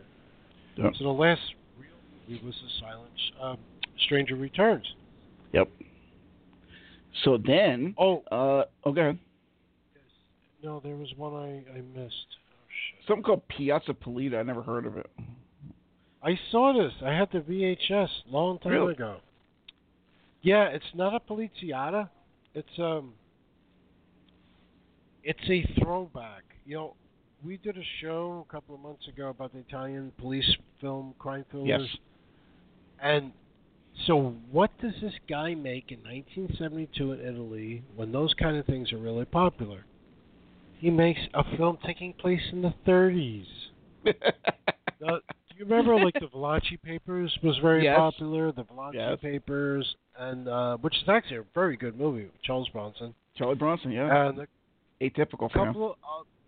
Yes, very, very good. He's really strong in that movie, too. There's a couple other things, all about that whole Godfather type influence, which we talked about also in our Italian crime show. Yeah. Mm-hmm. Yes, that one. But this one was called 1931, Once Upon a Time in New York. Had nothing to do with the Leone because it was years before Leone even made his movie.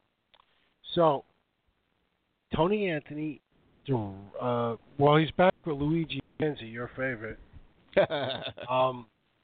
He wrote it, he stars in it, etc., etc., etc. And Adolfo Celli's in this, Richard Conte, Irina Pappas, Lionel Stander. So they got like a lot of interesting people. And I saw this, but it's like a stranger film in I don't know, in an Italian crime movie. It's like it's a period piece. They don't have much money. They were able to rent the cars. Beyond that, he's an unlikable character again. And Brad Harris was in this thing. That was another thing. Really? Commissar X. Yeah. Yes. So, but by now it's funny because Tony Anthony looks fine. I would say the Western garb is applicable to his frame. We're used to seeing him do that. And to see him play a snarky gangster, I remember if there's something I remember about this movie very distinctly, he was the kind of guy like when things didn't work out for him, he got very smarmy and pissed people off. And so things didn't go his way, that kind of thing. Yep. And he was trying to rise through the ranks, and it's just be a very unlikable movie, which is probably why it was on a label, a VHS label here called Sun City or City Lights.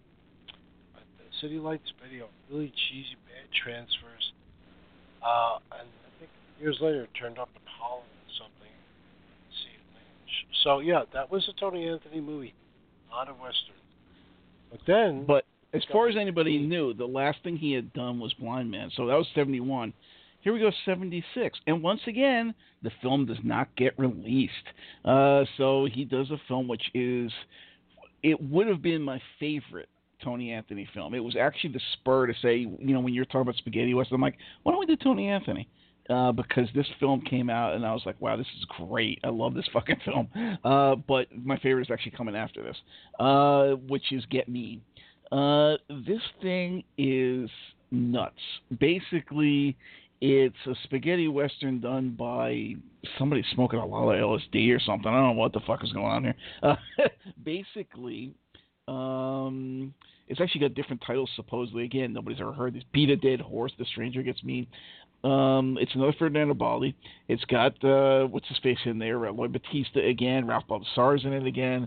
A couple of Spanish horror veterans. When we talked several things, the Spanish Horror Show, when we talked the Sorio films, when we talked the Paul Naschy films, basically, and sometimes even not so much for these two people, but the Franco films, Diana Loris and Myrta Miller. They popped up in a lot of those kind of things, and here they are here, which is nice because they're both very pretty women. Definitely gave some more than, usually with these stranger films, you don't get any eye candy or very little of it. The girls are not that attractive because, I know you thought he was okay, but Tony Anthony's kind of like,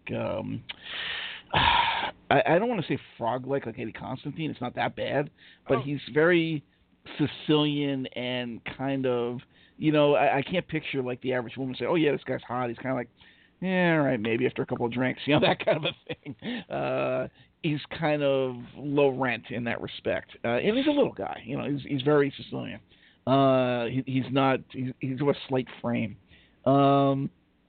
So you don't usually get gorgeous women. Did you just Eddie Constantine? Oh my God. Eddie Constantine, the frog. That's what my wife's watching. I was like, he looks kind of like us as a frog. She's like, exactly. And I've heard people describe him as Blizzard-like. Cool, man. I love Eddie Constantine. Those films are great. Like I said, we're going to talk about him next season. But he is an ugly fuck. He actually looks like those of you. You wish we got, because the guy somehow he had magnetism. There is, those of you who know personally me, there was a fellow named Glenn who I was trying to get on NI level, who ran a local luncheonette, who used to run a pizzeria, and eventually he folded and gave it up because he was a big gambler and he had a lot of problems. But he looked like Eddie Constantine, and to some extent, I mean, the Stranger is better looking. Tony Anthony is much better looking than Glenn was, but to some extent, that's there as well. And again, he was also Sicilian. But that's my point of reference here. So the point being, though, that you don't really get gorgeous women in a Stranger film. Here you've got some, and two of them, as a matter of fact. Basically, it's the last quote-unquote Stranger film. Not really, but, nonetheless.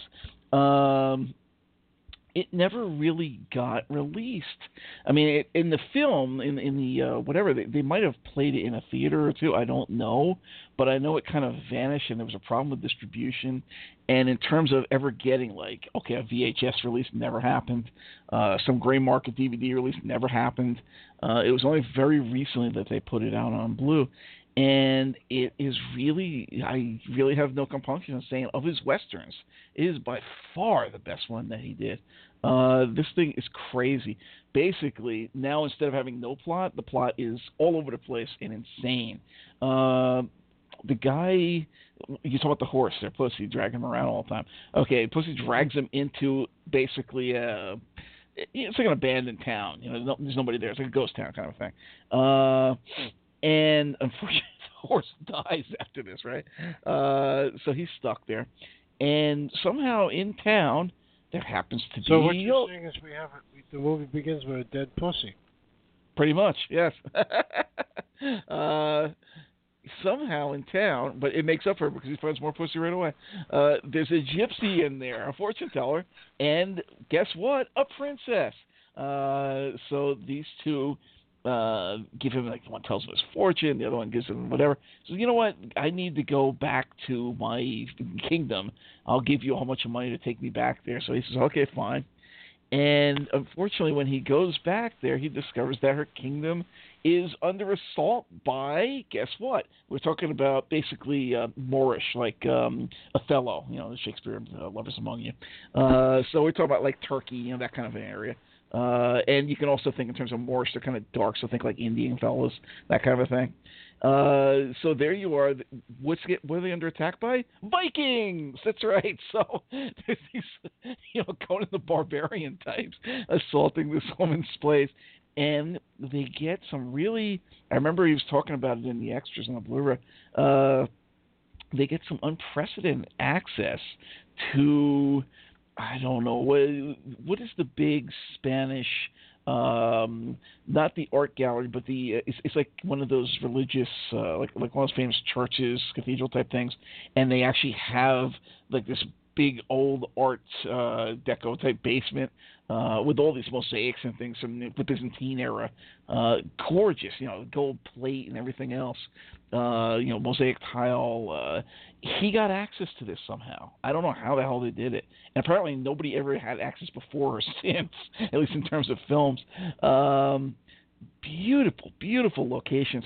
And it gets a little bit like, those of you who are video game people, a Tomb Raider game, or even more so an Uncharted game, where he goes into there and he's not really playing Tomb Raider, but things are falling apart around him, and he has to go from spot to spot, and he basically wends his way out of this area to do whatever he had to do here.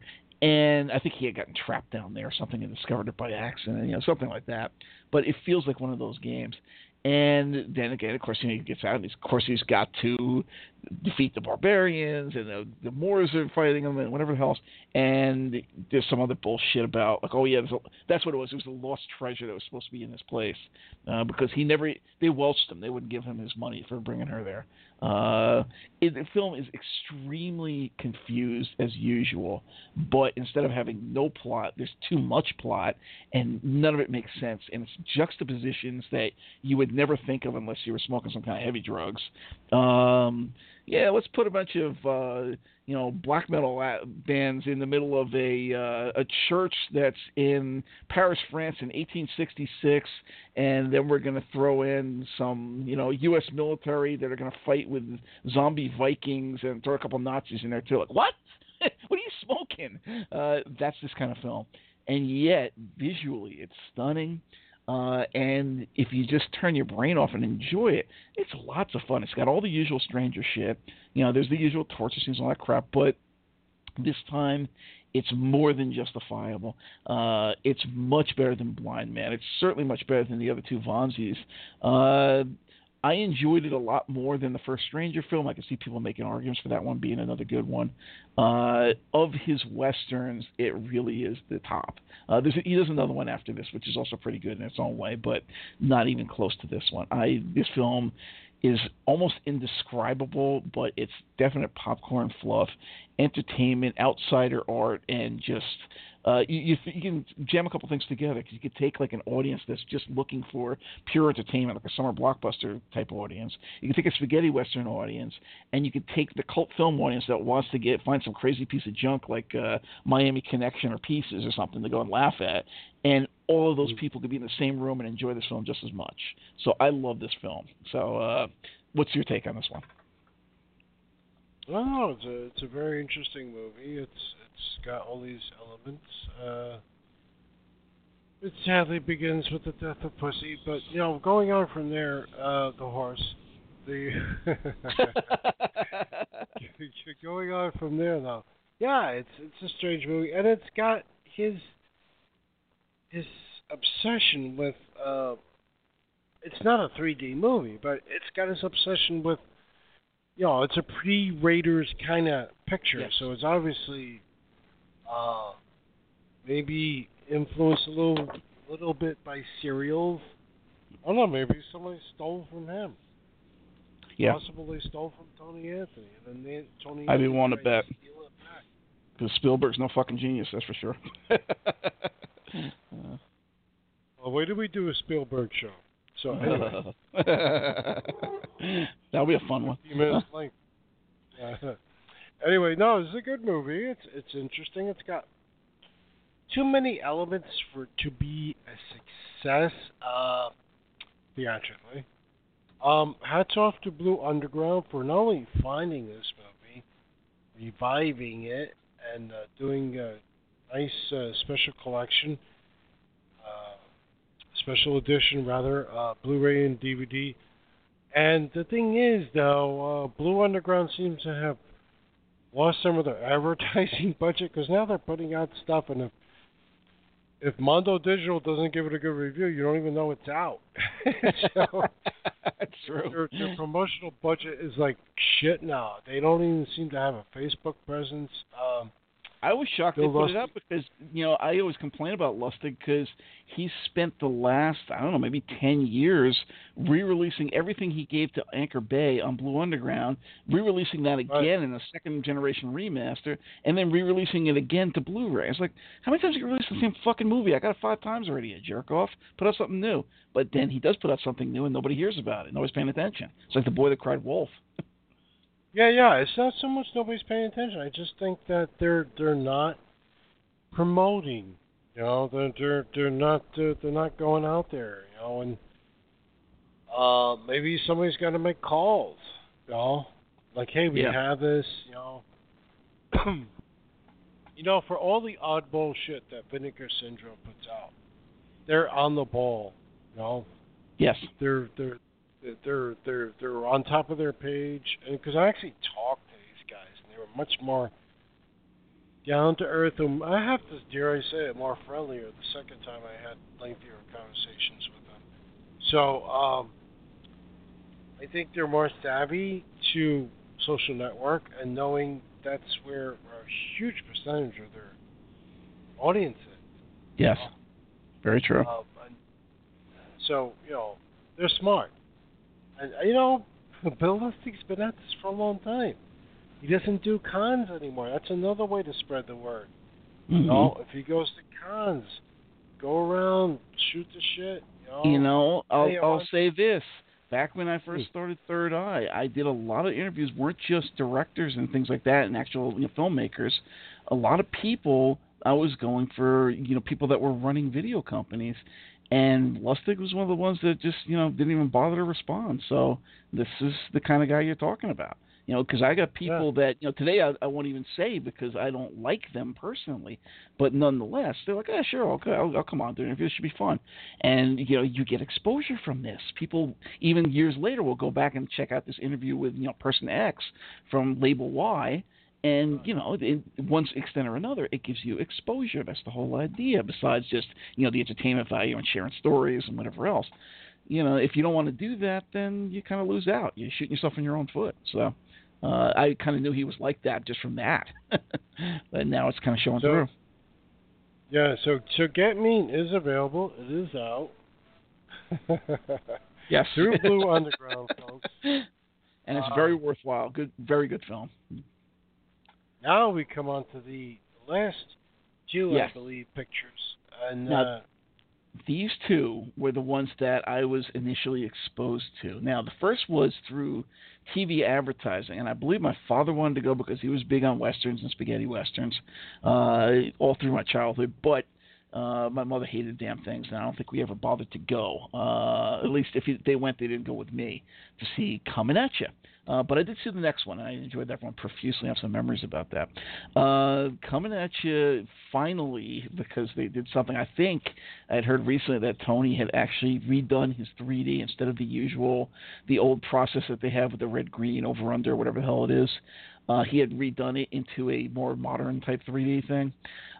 So it's finally out because that was a big obstacle. They could never put these things out on VHS or never put them out on DVD, or if they did, they came out looking wrong. They were all kind of red and fuzzy and, it just never worked. This one came out on Blu-ray recently. I have not seen it in 3D because I do not have the 3D TV kind of experience, but I did see it in regular, whatever you call it, anamorphic widescreen, and it looked fine. There's definitely no issues with it. And you can always tell exactly when they're doing the usual thing, like shaking it. Oh, look, here comes the snake shooting in front of your face, and here's a pole poking at you. It's like, okay, this is cheesy 3D stuff. And there's a lot of it in there. So it must have been a real ruckus at the theater. It must have been lots of fun, especially in 1981 when nobody had done 3D really for, 25, 30 years. It was a long time since stuff like Revenge of the Creature, those 50s 3D movies. That was the last time. So he makes this film that's basically yet another Stranger film unofficially. The guy, apparently he was supposed to be a bank robber or some shit, but his wife gets kidnapped. And so through the whole movie, he's trying to get her back. And of course, in the meantime, she gets turned into a prostitute. And, he actually has a sidekick once again. This time it's actually a priest instead of a preacher man. It's fun in the respect of, okay, I enjoy Stranger films, and yeah, this is definitely one of the better ones. It's up there with the original Stranger film and to some extent Get Mean as one of the best ones of his Westerns. But once again, because it is a Tony Anthony more or less Stranger film, you get a lot of torture, you get a lot of unpleasantness, like I just mentioned. His wife got kidnapped, his wife got prostituted. There's not necessarily a happy ending here. He gets caught and tortured, and it's kind of grim at points. The torture, if anything, is rougher than the other Stranger films at points. So it's not a date movie, but for what it is and what it's trying to be, it's a pretty good spaghetti Western. It's a very good 3D film. I imagine if you actually see it in 3D per se and it holds up like it looks like it would, and like my experience with the next film that he did in the theater then it must have been fantastic. And I can see why it had a brief revival in 3D films. And you got things like, Jaws 3D and Friday the 13th 3D and things like that. That was all because of Coming At You and the film that comes after it. So is there anything you want to say about this one?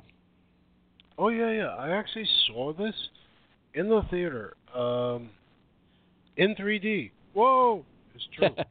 And Victoria Abril is the girl who's also another Spanish horror regular. Yeah, she's another very pretty girl. yummy. She's very yummy. Yes. She worked with Almodovar. Yes. Later on, after this. So Tie me up, tie me down. Yes. So she's definitely. She became milfy. Yeah, she looks mature-ish. But anyway. But here she was hot. In 1981. Here she was hot. Yeah, I don't know where that came from either, but I was making the connection. Yeah. So we know. I did see. Hey, wait a minute. It's not always like that. So, I did see this in the theater, and why would I go see this in the theater? It's a Western, and it's in 3D. There was a time when I was seeing a lot of Corman type crap, New World type movies in the theater. Forbidden World, yes. Galaxy of Terror. You remember these type pictures? Yes, I do. They were great. And there were local grindhouses in Brooklyn back in the 80s, and you would go, check out crappy movies, and then all of a sudden there was a coming attraction trailer coming at you, and there was like, there were like arrows which had these like marshmallow type ends on them with flames, and they would come at the screen. It was like, hey, what is that? That looks really cheesy and fun. I remember the trailers from back then. Yes. So like coming at you looked like a lot of fun, and then there were big bosoms. So it's like, whoa, I gotta see this. So Baby the Sleeves, ladies and gentlemen, you're getting all those obsessions in one night. Yes, Baby the Sleeves. Yes.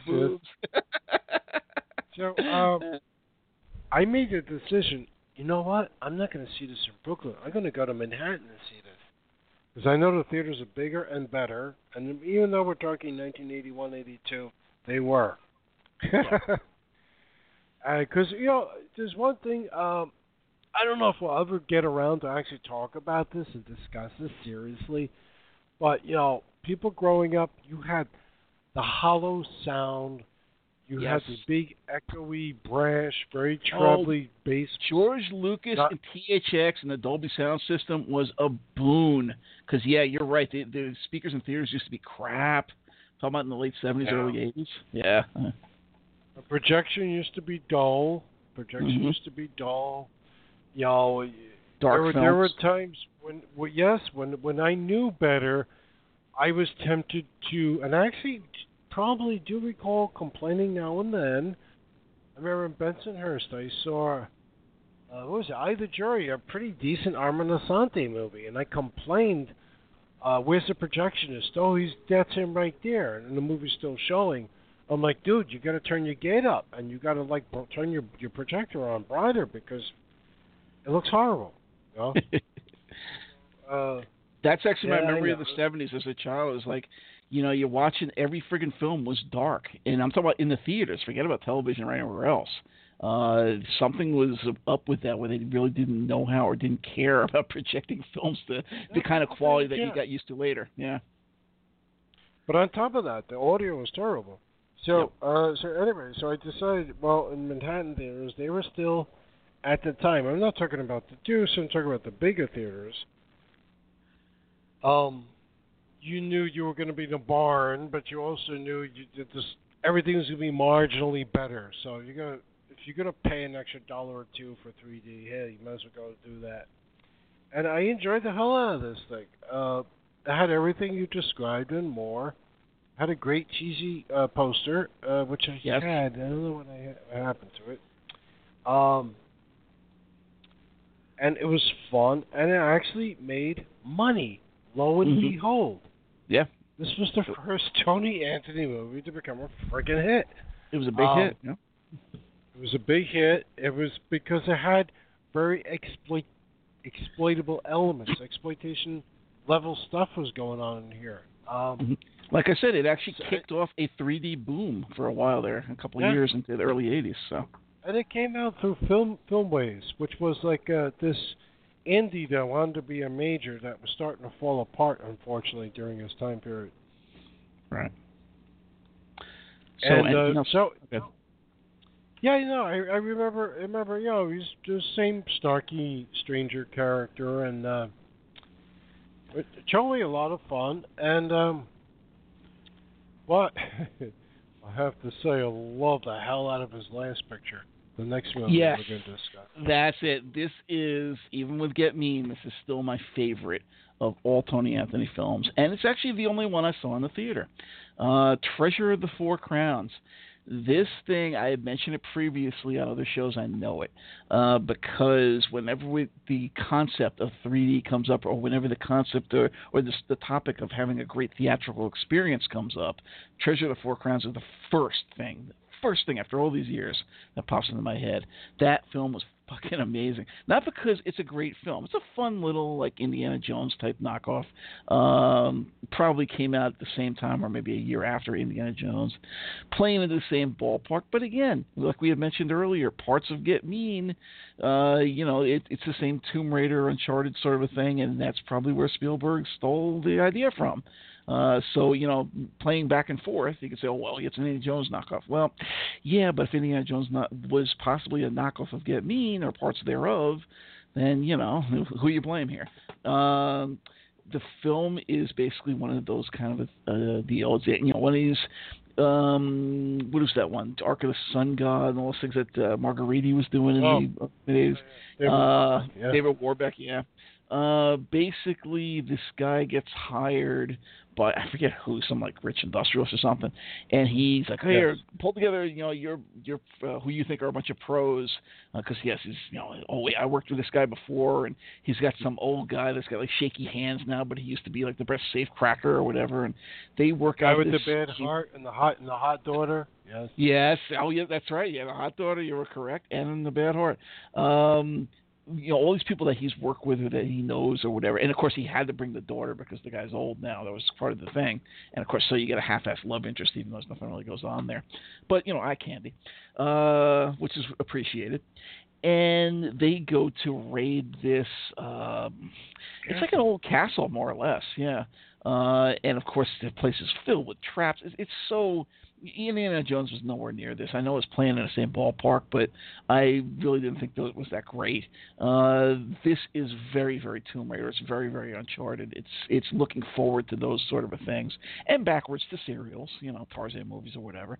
Who the hell was sitting there back in, God knows, 1600, going and putting all these elaborate traps together that would last hundreds of years to keep anybody away? And it's almost like the myth of Tutankhamun and all that crap, the Valley of the Kings. Oh, yes, when you walk into this part of the pyramid and push this lever, then a giant stone block would fall on your head after 10,000 years. Okay, sure. Same idea. There's a lot of this stuff going on. And in the course of his, breaking into, first they show him breaking into something else before he even gets hired. But then later on, with this whole adventure they're doing, you get elements of things like, Grand Slam and Topkapi and those heist films in there. Yeah. I'm glad you mentioned those. They were on my mind. Yes, yeah. And even, It Takes a Thief, the TV series, same thing, especially in the earlier episodes, like the one with, actually had a couple with her, who's that? Not Jill St. John, Susan St. James from Macmillan and Wife was in it with them. Those kind of things, elaborate heist-type techniques to get to these, 4 crowns with a skull with a jewel in it and whatever the hell else, the usual deal. But it's super elaborate and super silly and super comic booky. And, of course, they've got other mercenaries after them and whatever the hell else. It's loads of fun. It is a really enjoyable film. And the bottom line was I had seen it when it was still in 3D in the theater. And I could not freaking believe it because there were points where they would stick something out, like a snake would shoot at you or an arrow or a pole. They had like a staff and they would kind of wiggle it over. And the damn thing actually literally went over our heads. I actually looked up above my head because we're in the middle of the theater, and the damn thing actually went over my head. I was like, how is this possible? What kind of 3D is this guy using?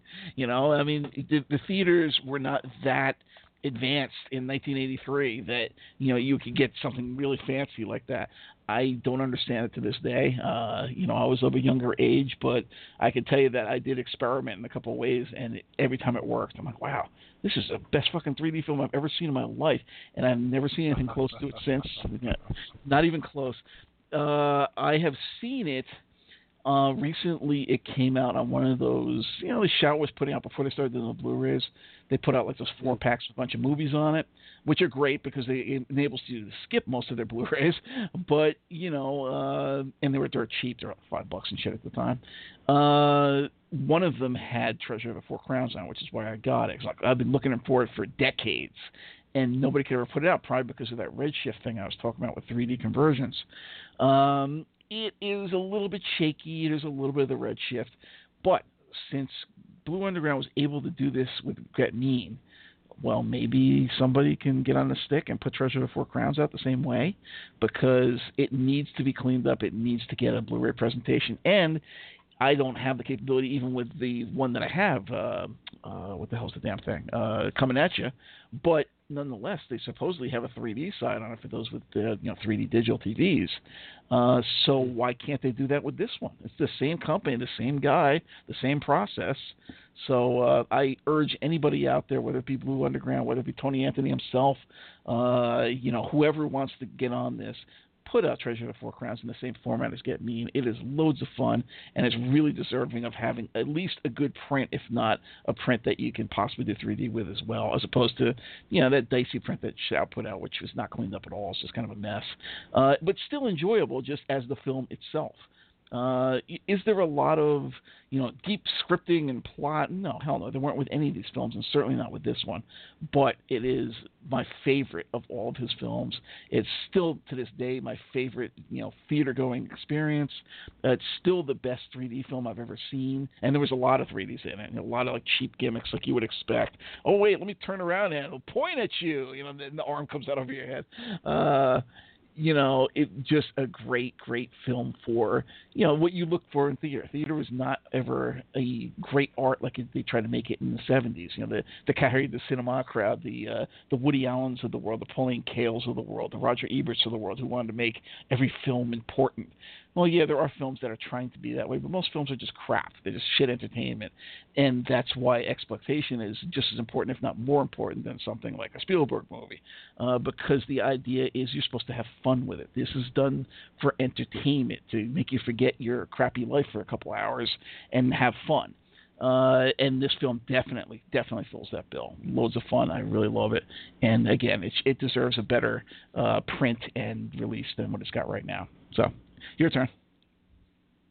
Well, I think Spielberg probably took some ideas from Coming At You, and 2 years, 3 years later, when they made this, which predated the second and certainly the third Indiana Jones, much less the fourth.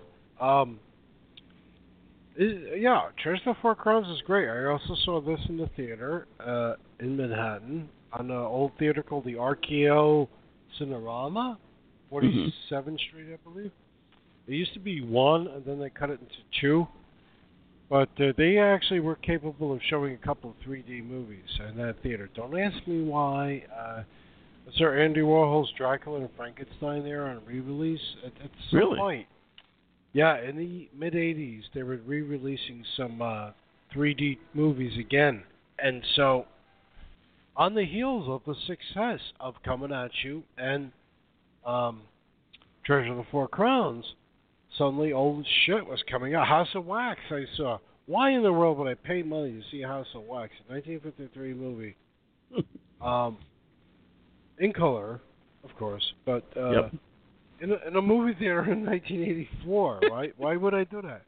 But, I went there anyway because of the curiosity factor. I was like, much more pleased with Andy Warhol's Dracula and, Gus Viscera and Bush. But anyway, Treasure of the Four Crowns was a lot of fun. I really liked it. He actually improved on the gimmicks that he had in Coming At You. Yes. Coming At Ya.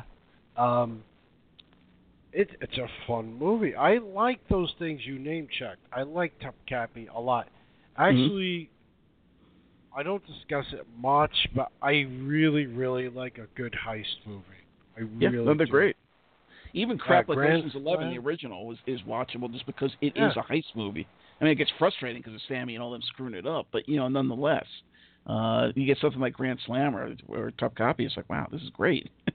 Yeah. Grand Slam. They came from Rio. What's that thing with Gary Lockwood? Yes. Made in, you know what I'm talking about. I know exactly what you're talking about. Some of them were They real. came to rob They came to rob Las Vegas. That's right. They came to rob Las Vegas. I think that was the title. There's a lot of pictures out there like that, and I like heist movies. And though this is not a heist movie, it's certainly in that vein. And the idea that we're dealing with a cult, because cults are big back then. Mm-hmm.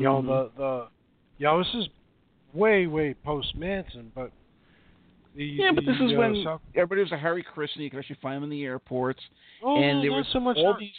Yeah, but there was all these kids that went away, that ran away from home to join various cults. Yes, and it wasn't just like nowadays where you get like the Korean cults or whatever. Remember yes, the spaceship cult.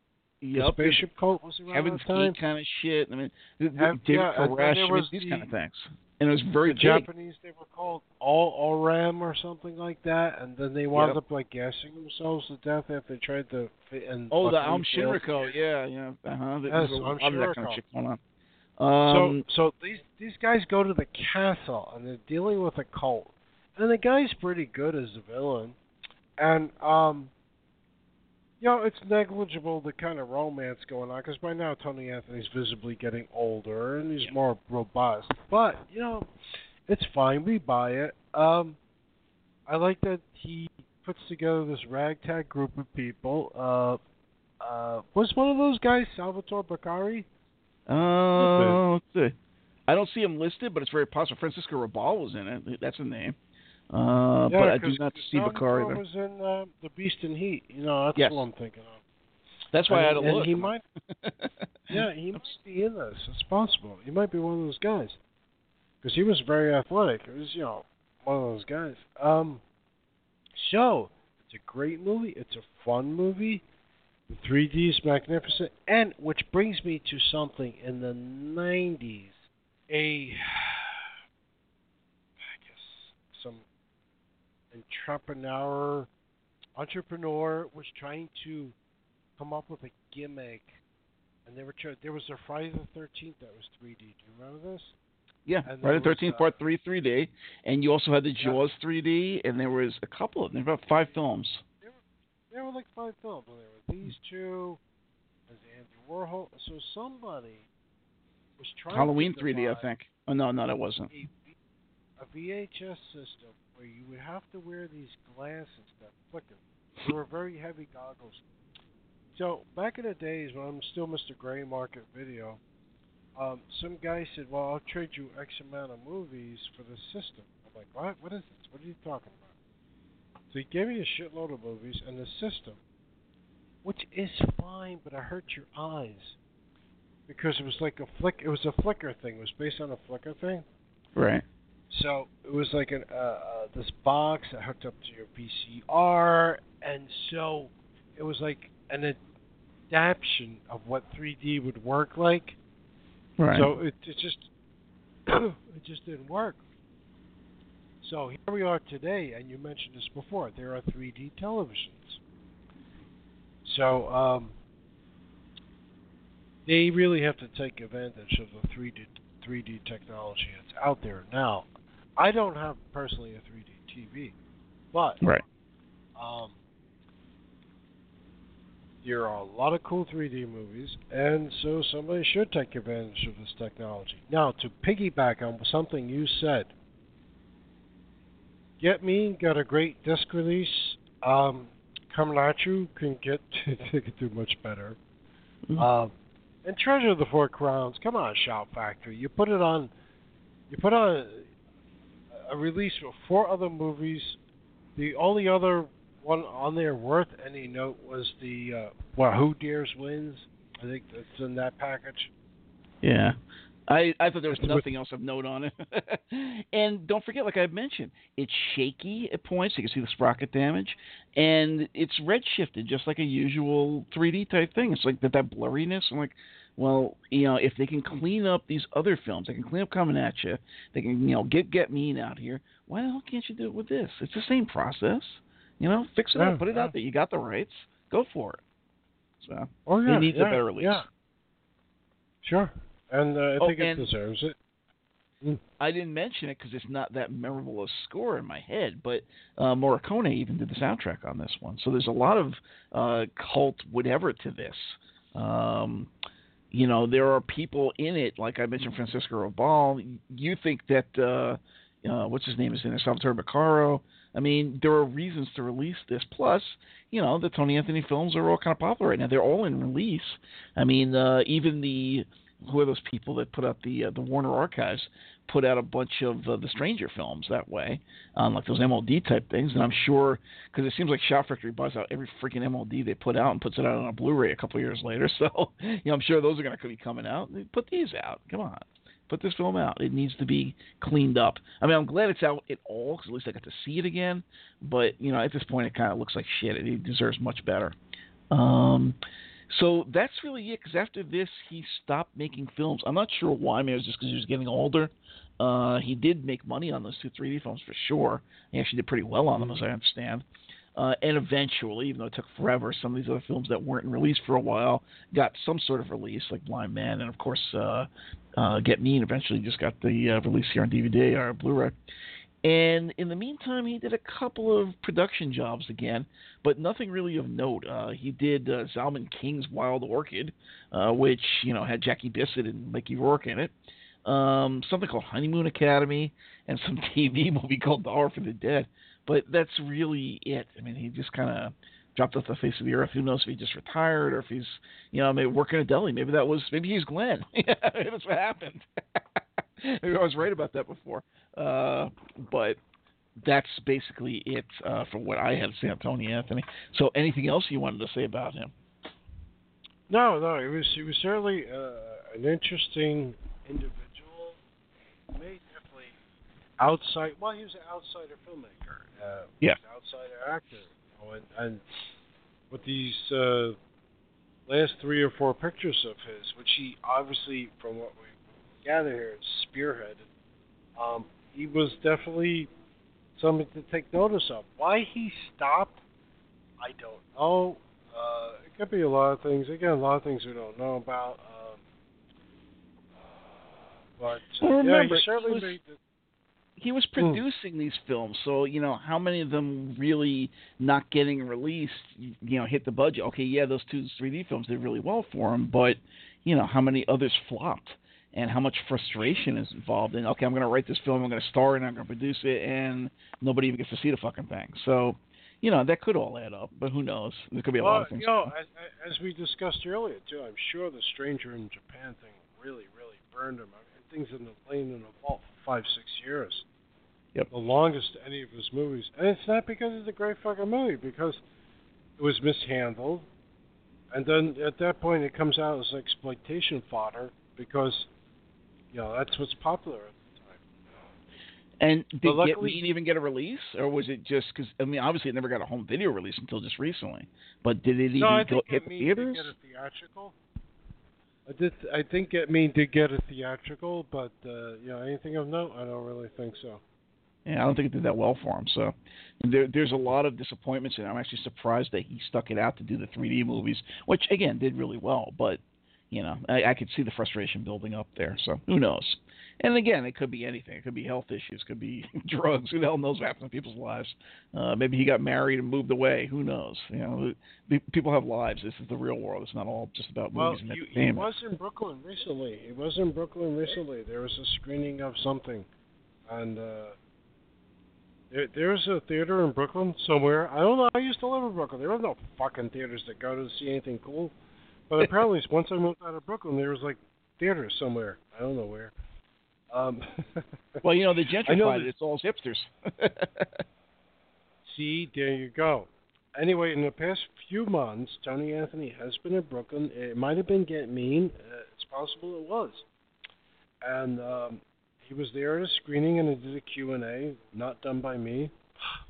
Anyway, so he's still around. Love to talk to this guy one day. Maybe I'll get the chance. You never know. He's 78 now, so we got to do it soon.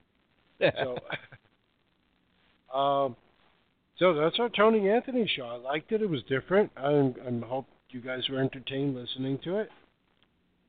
And, if you go into a theater in Brooklyn, count how many people don't have beards and are over 78 pounds.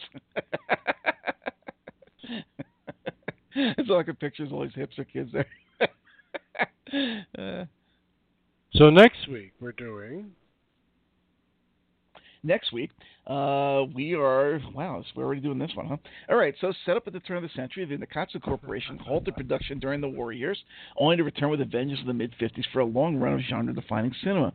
From the Sun Tribe films of a new, more free-spirited youth culture to a strong or somewhat belated Japanese take on film noir, through to their famed borderless action films, Nikatsu was the go-to company for such internationally fated directors as Keiichi Ozawa, Yasuharu Hasebe, Shusei Sone, Koriyoshi Kurohara, and the much-beloved Seijun Suzuki. So introducing the world of such Asian screen icons as Akira Kobayashi, Joe Shishido, Yujiro Ishihara, and Meiko Kaji, Nikatsu would eventually leave their gangster films, action, and even pinky violence epics behind in favor of a more cost-effective and surprisingly voluminous exclusive focus on, quote, pink film with stars like Naomi Kani, Ran Masaki, and Junko Mabuki in tow. So join us next week as we speak to the earlier end of the Nikatsu history, as we talk Sun Tribe, Nikatsu Noir, borderless action, and Seijun Suzuki, only here on Weird Scenes Inside the Gold Mine. So anything else you want to mention before we close on out? No, that's it. We hope you enjoyed the show, and you know what Nikatsu films I'm going to be discussing next week. So, even if we have time, there's a lot of them. So, thank you for listening as always, and we'll see you next week. All right. You distract me with that one. All right, so here we go. Thank you for listening to us tonight. We hope you enjoyed our little discussion on Tony Anthony and his films. Next week, join us as we talk Nikatsu Part 1, Sun Tribe, Noir, borderless action, and Seijun Suzuki. If you're a filmmaker or musician and like to join us out here, drop us a line at our WordPress site, weirdScenes1.wordpress.com, or you can follow us on Twitter, twitter.com/WeirdScenes1 or @WeirdScenes1, or on our Facebook page, facebook.com/WeirdScenes1. Weird Scenes Inside the Gold Mine, brought to you by the Big Papa Online Network on Blog Talk.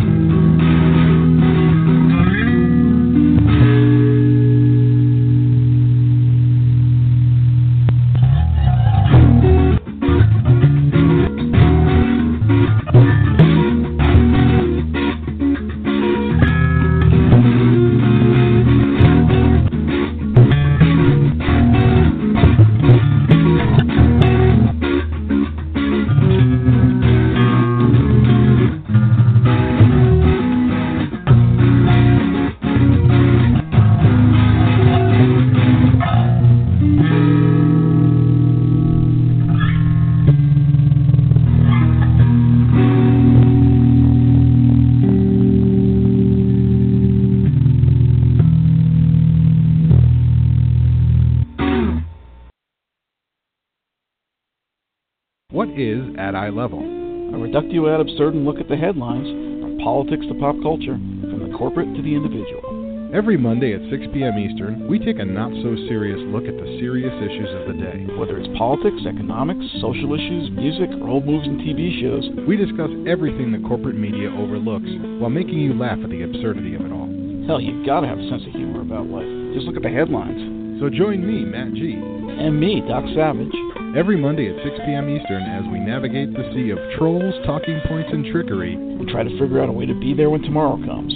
At Eye Level, bringing more to you. Only on the Big Papa Network on Blog Talk Radio.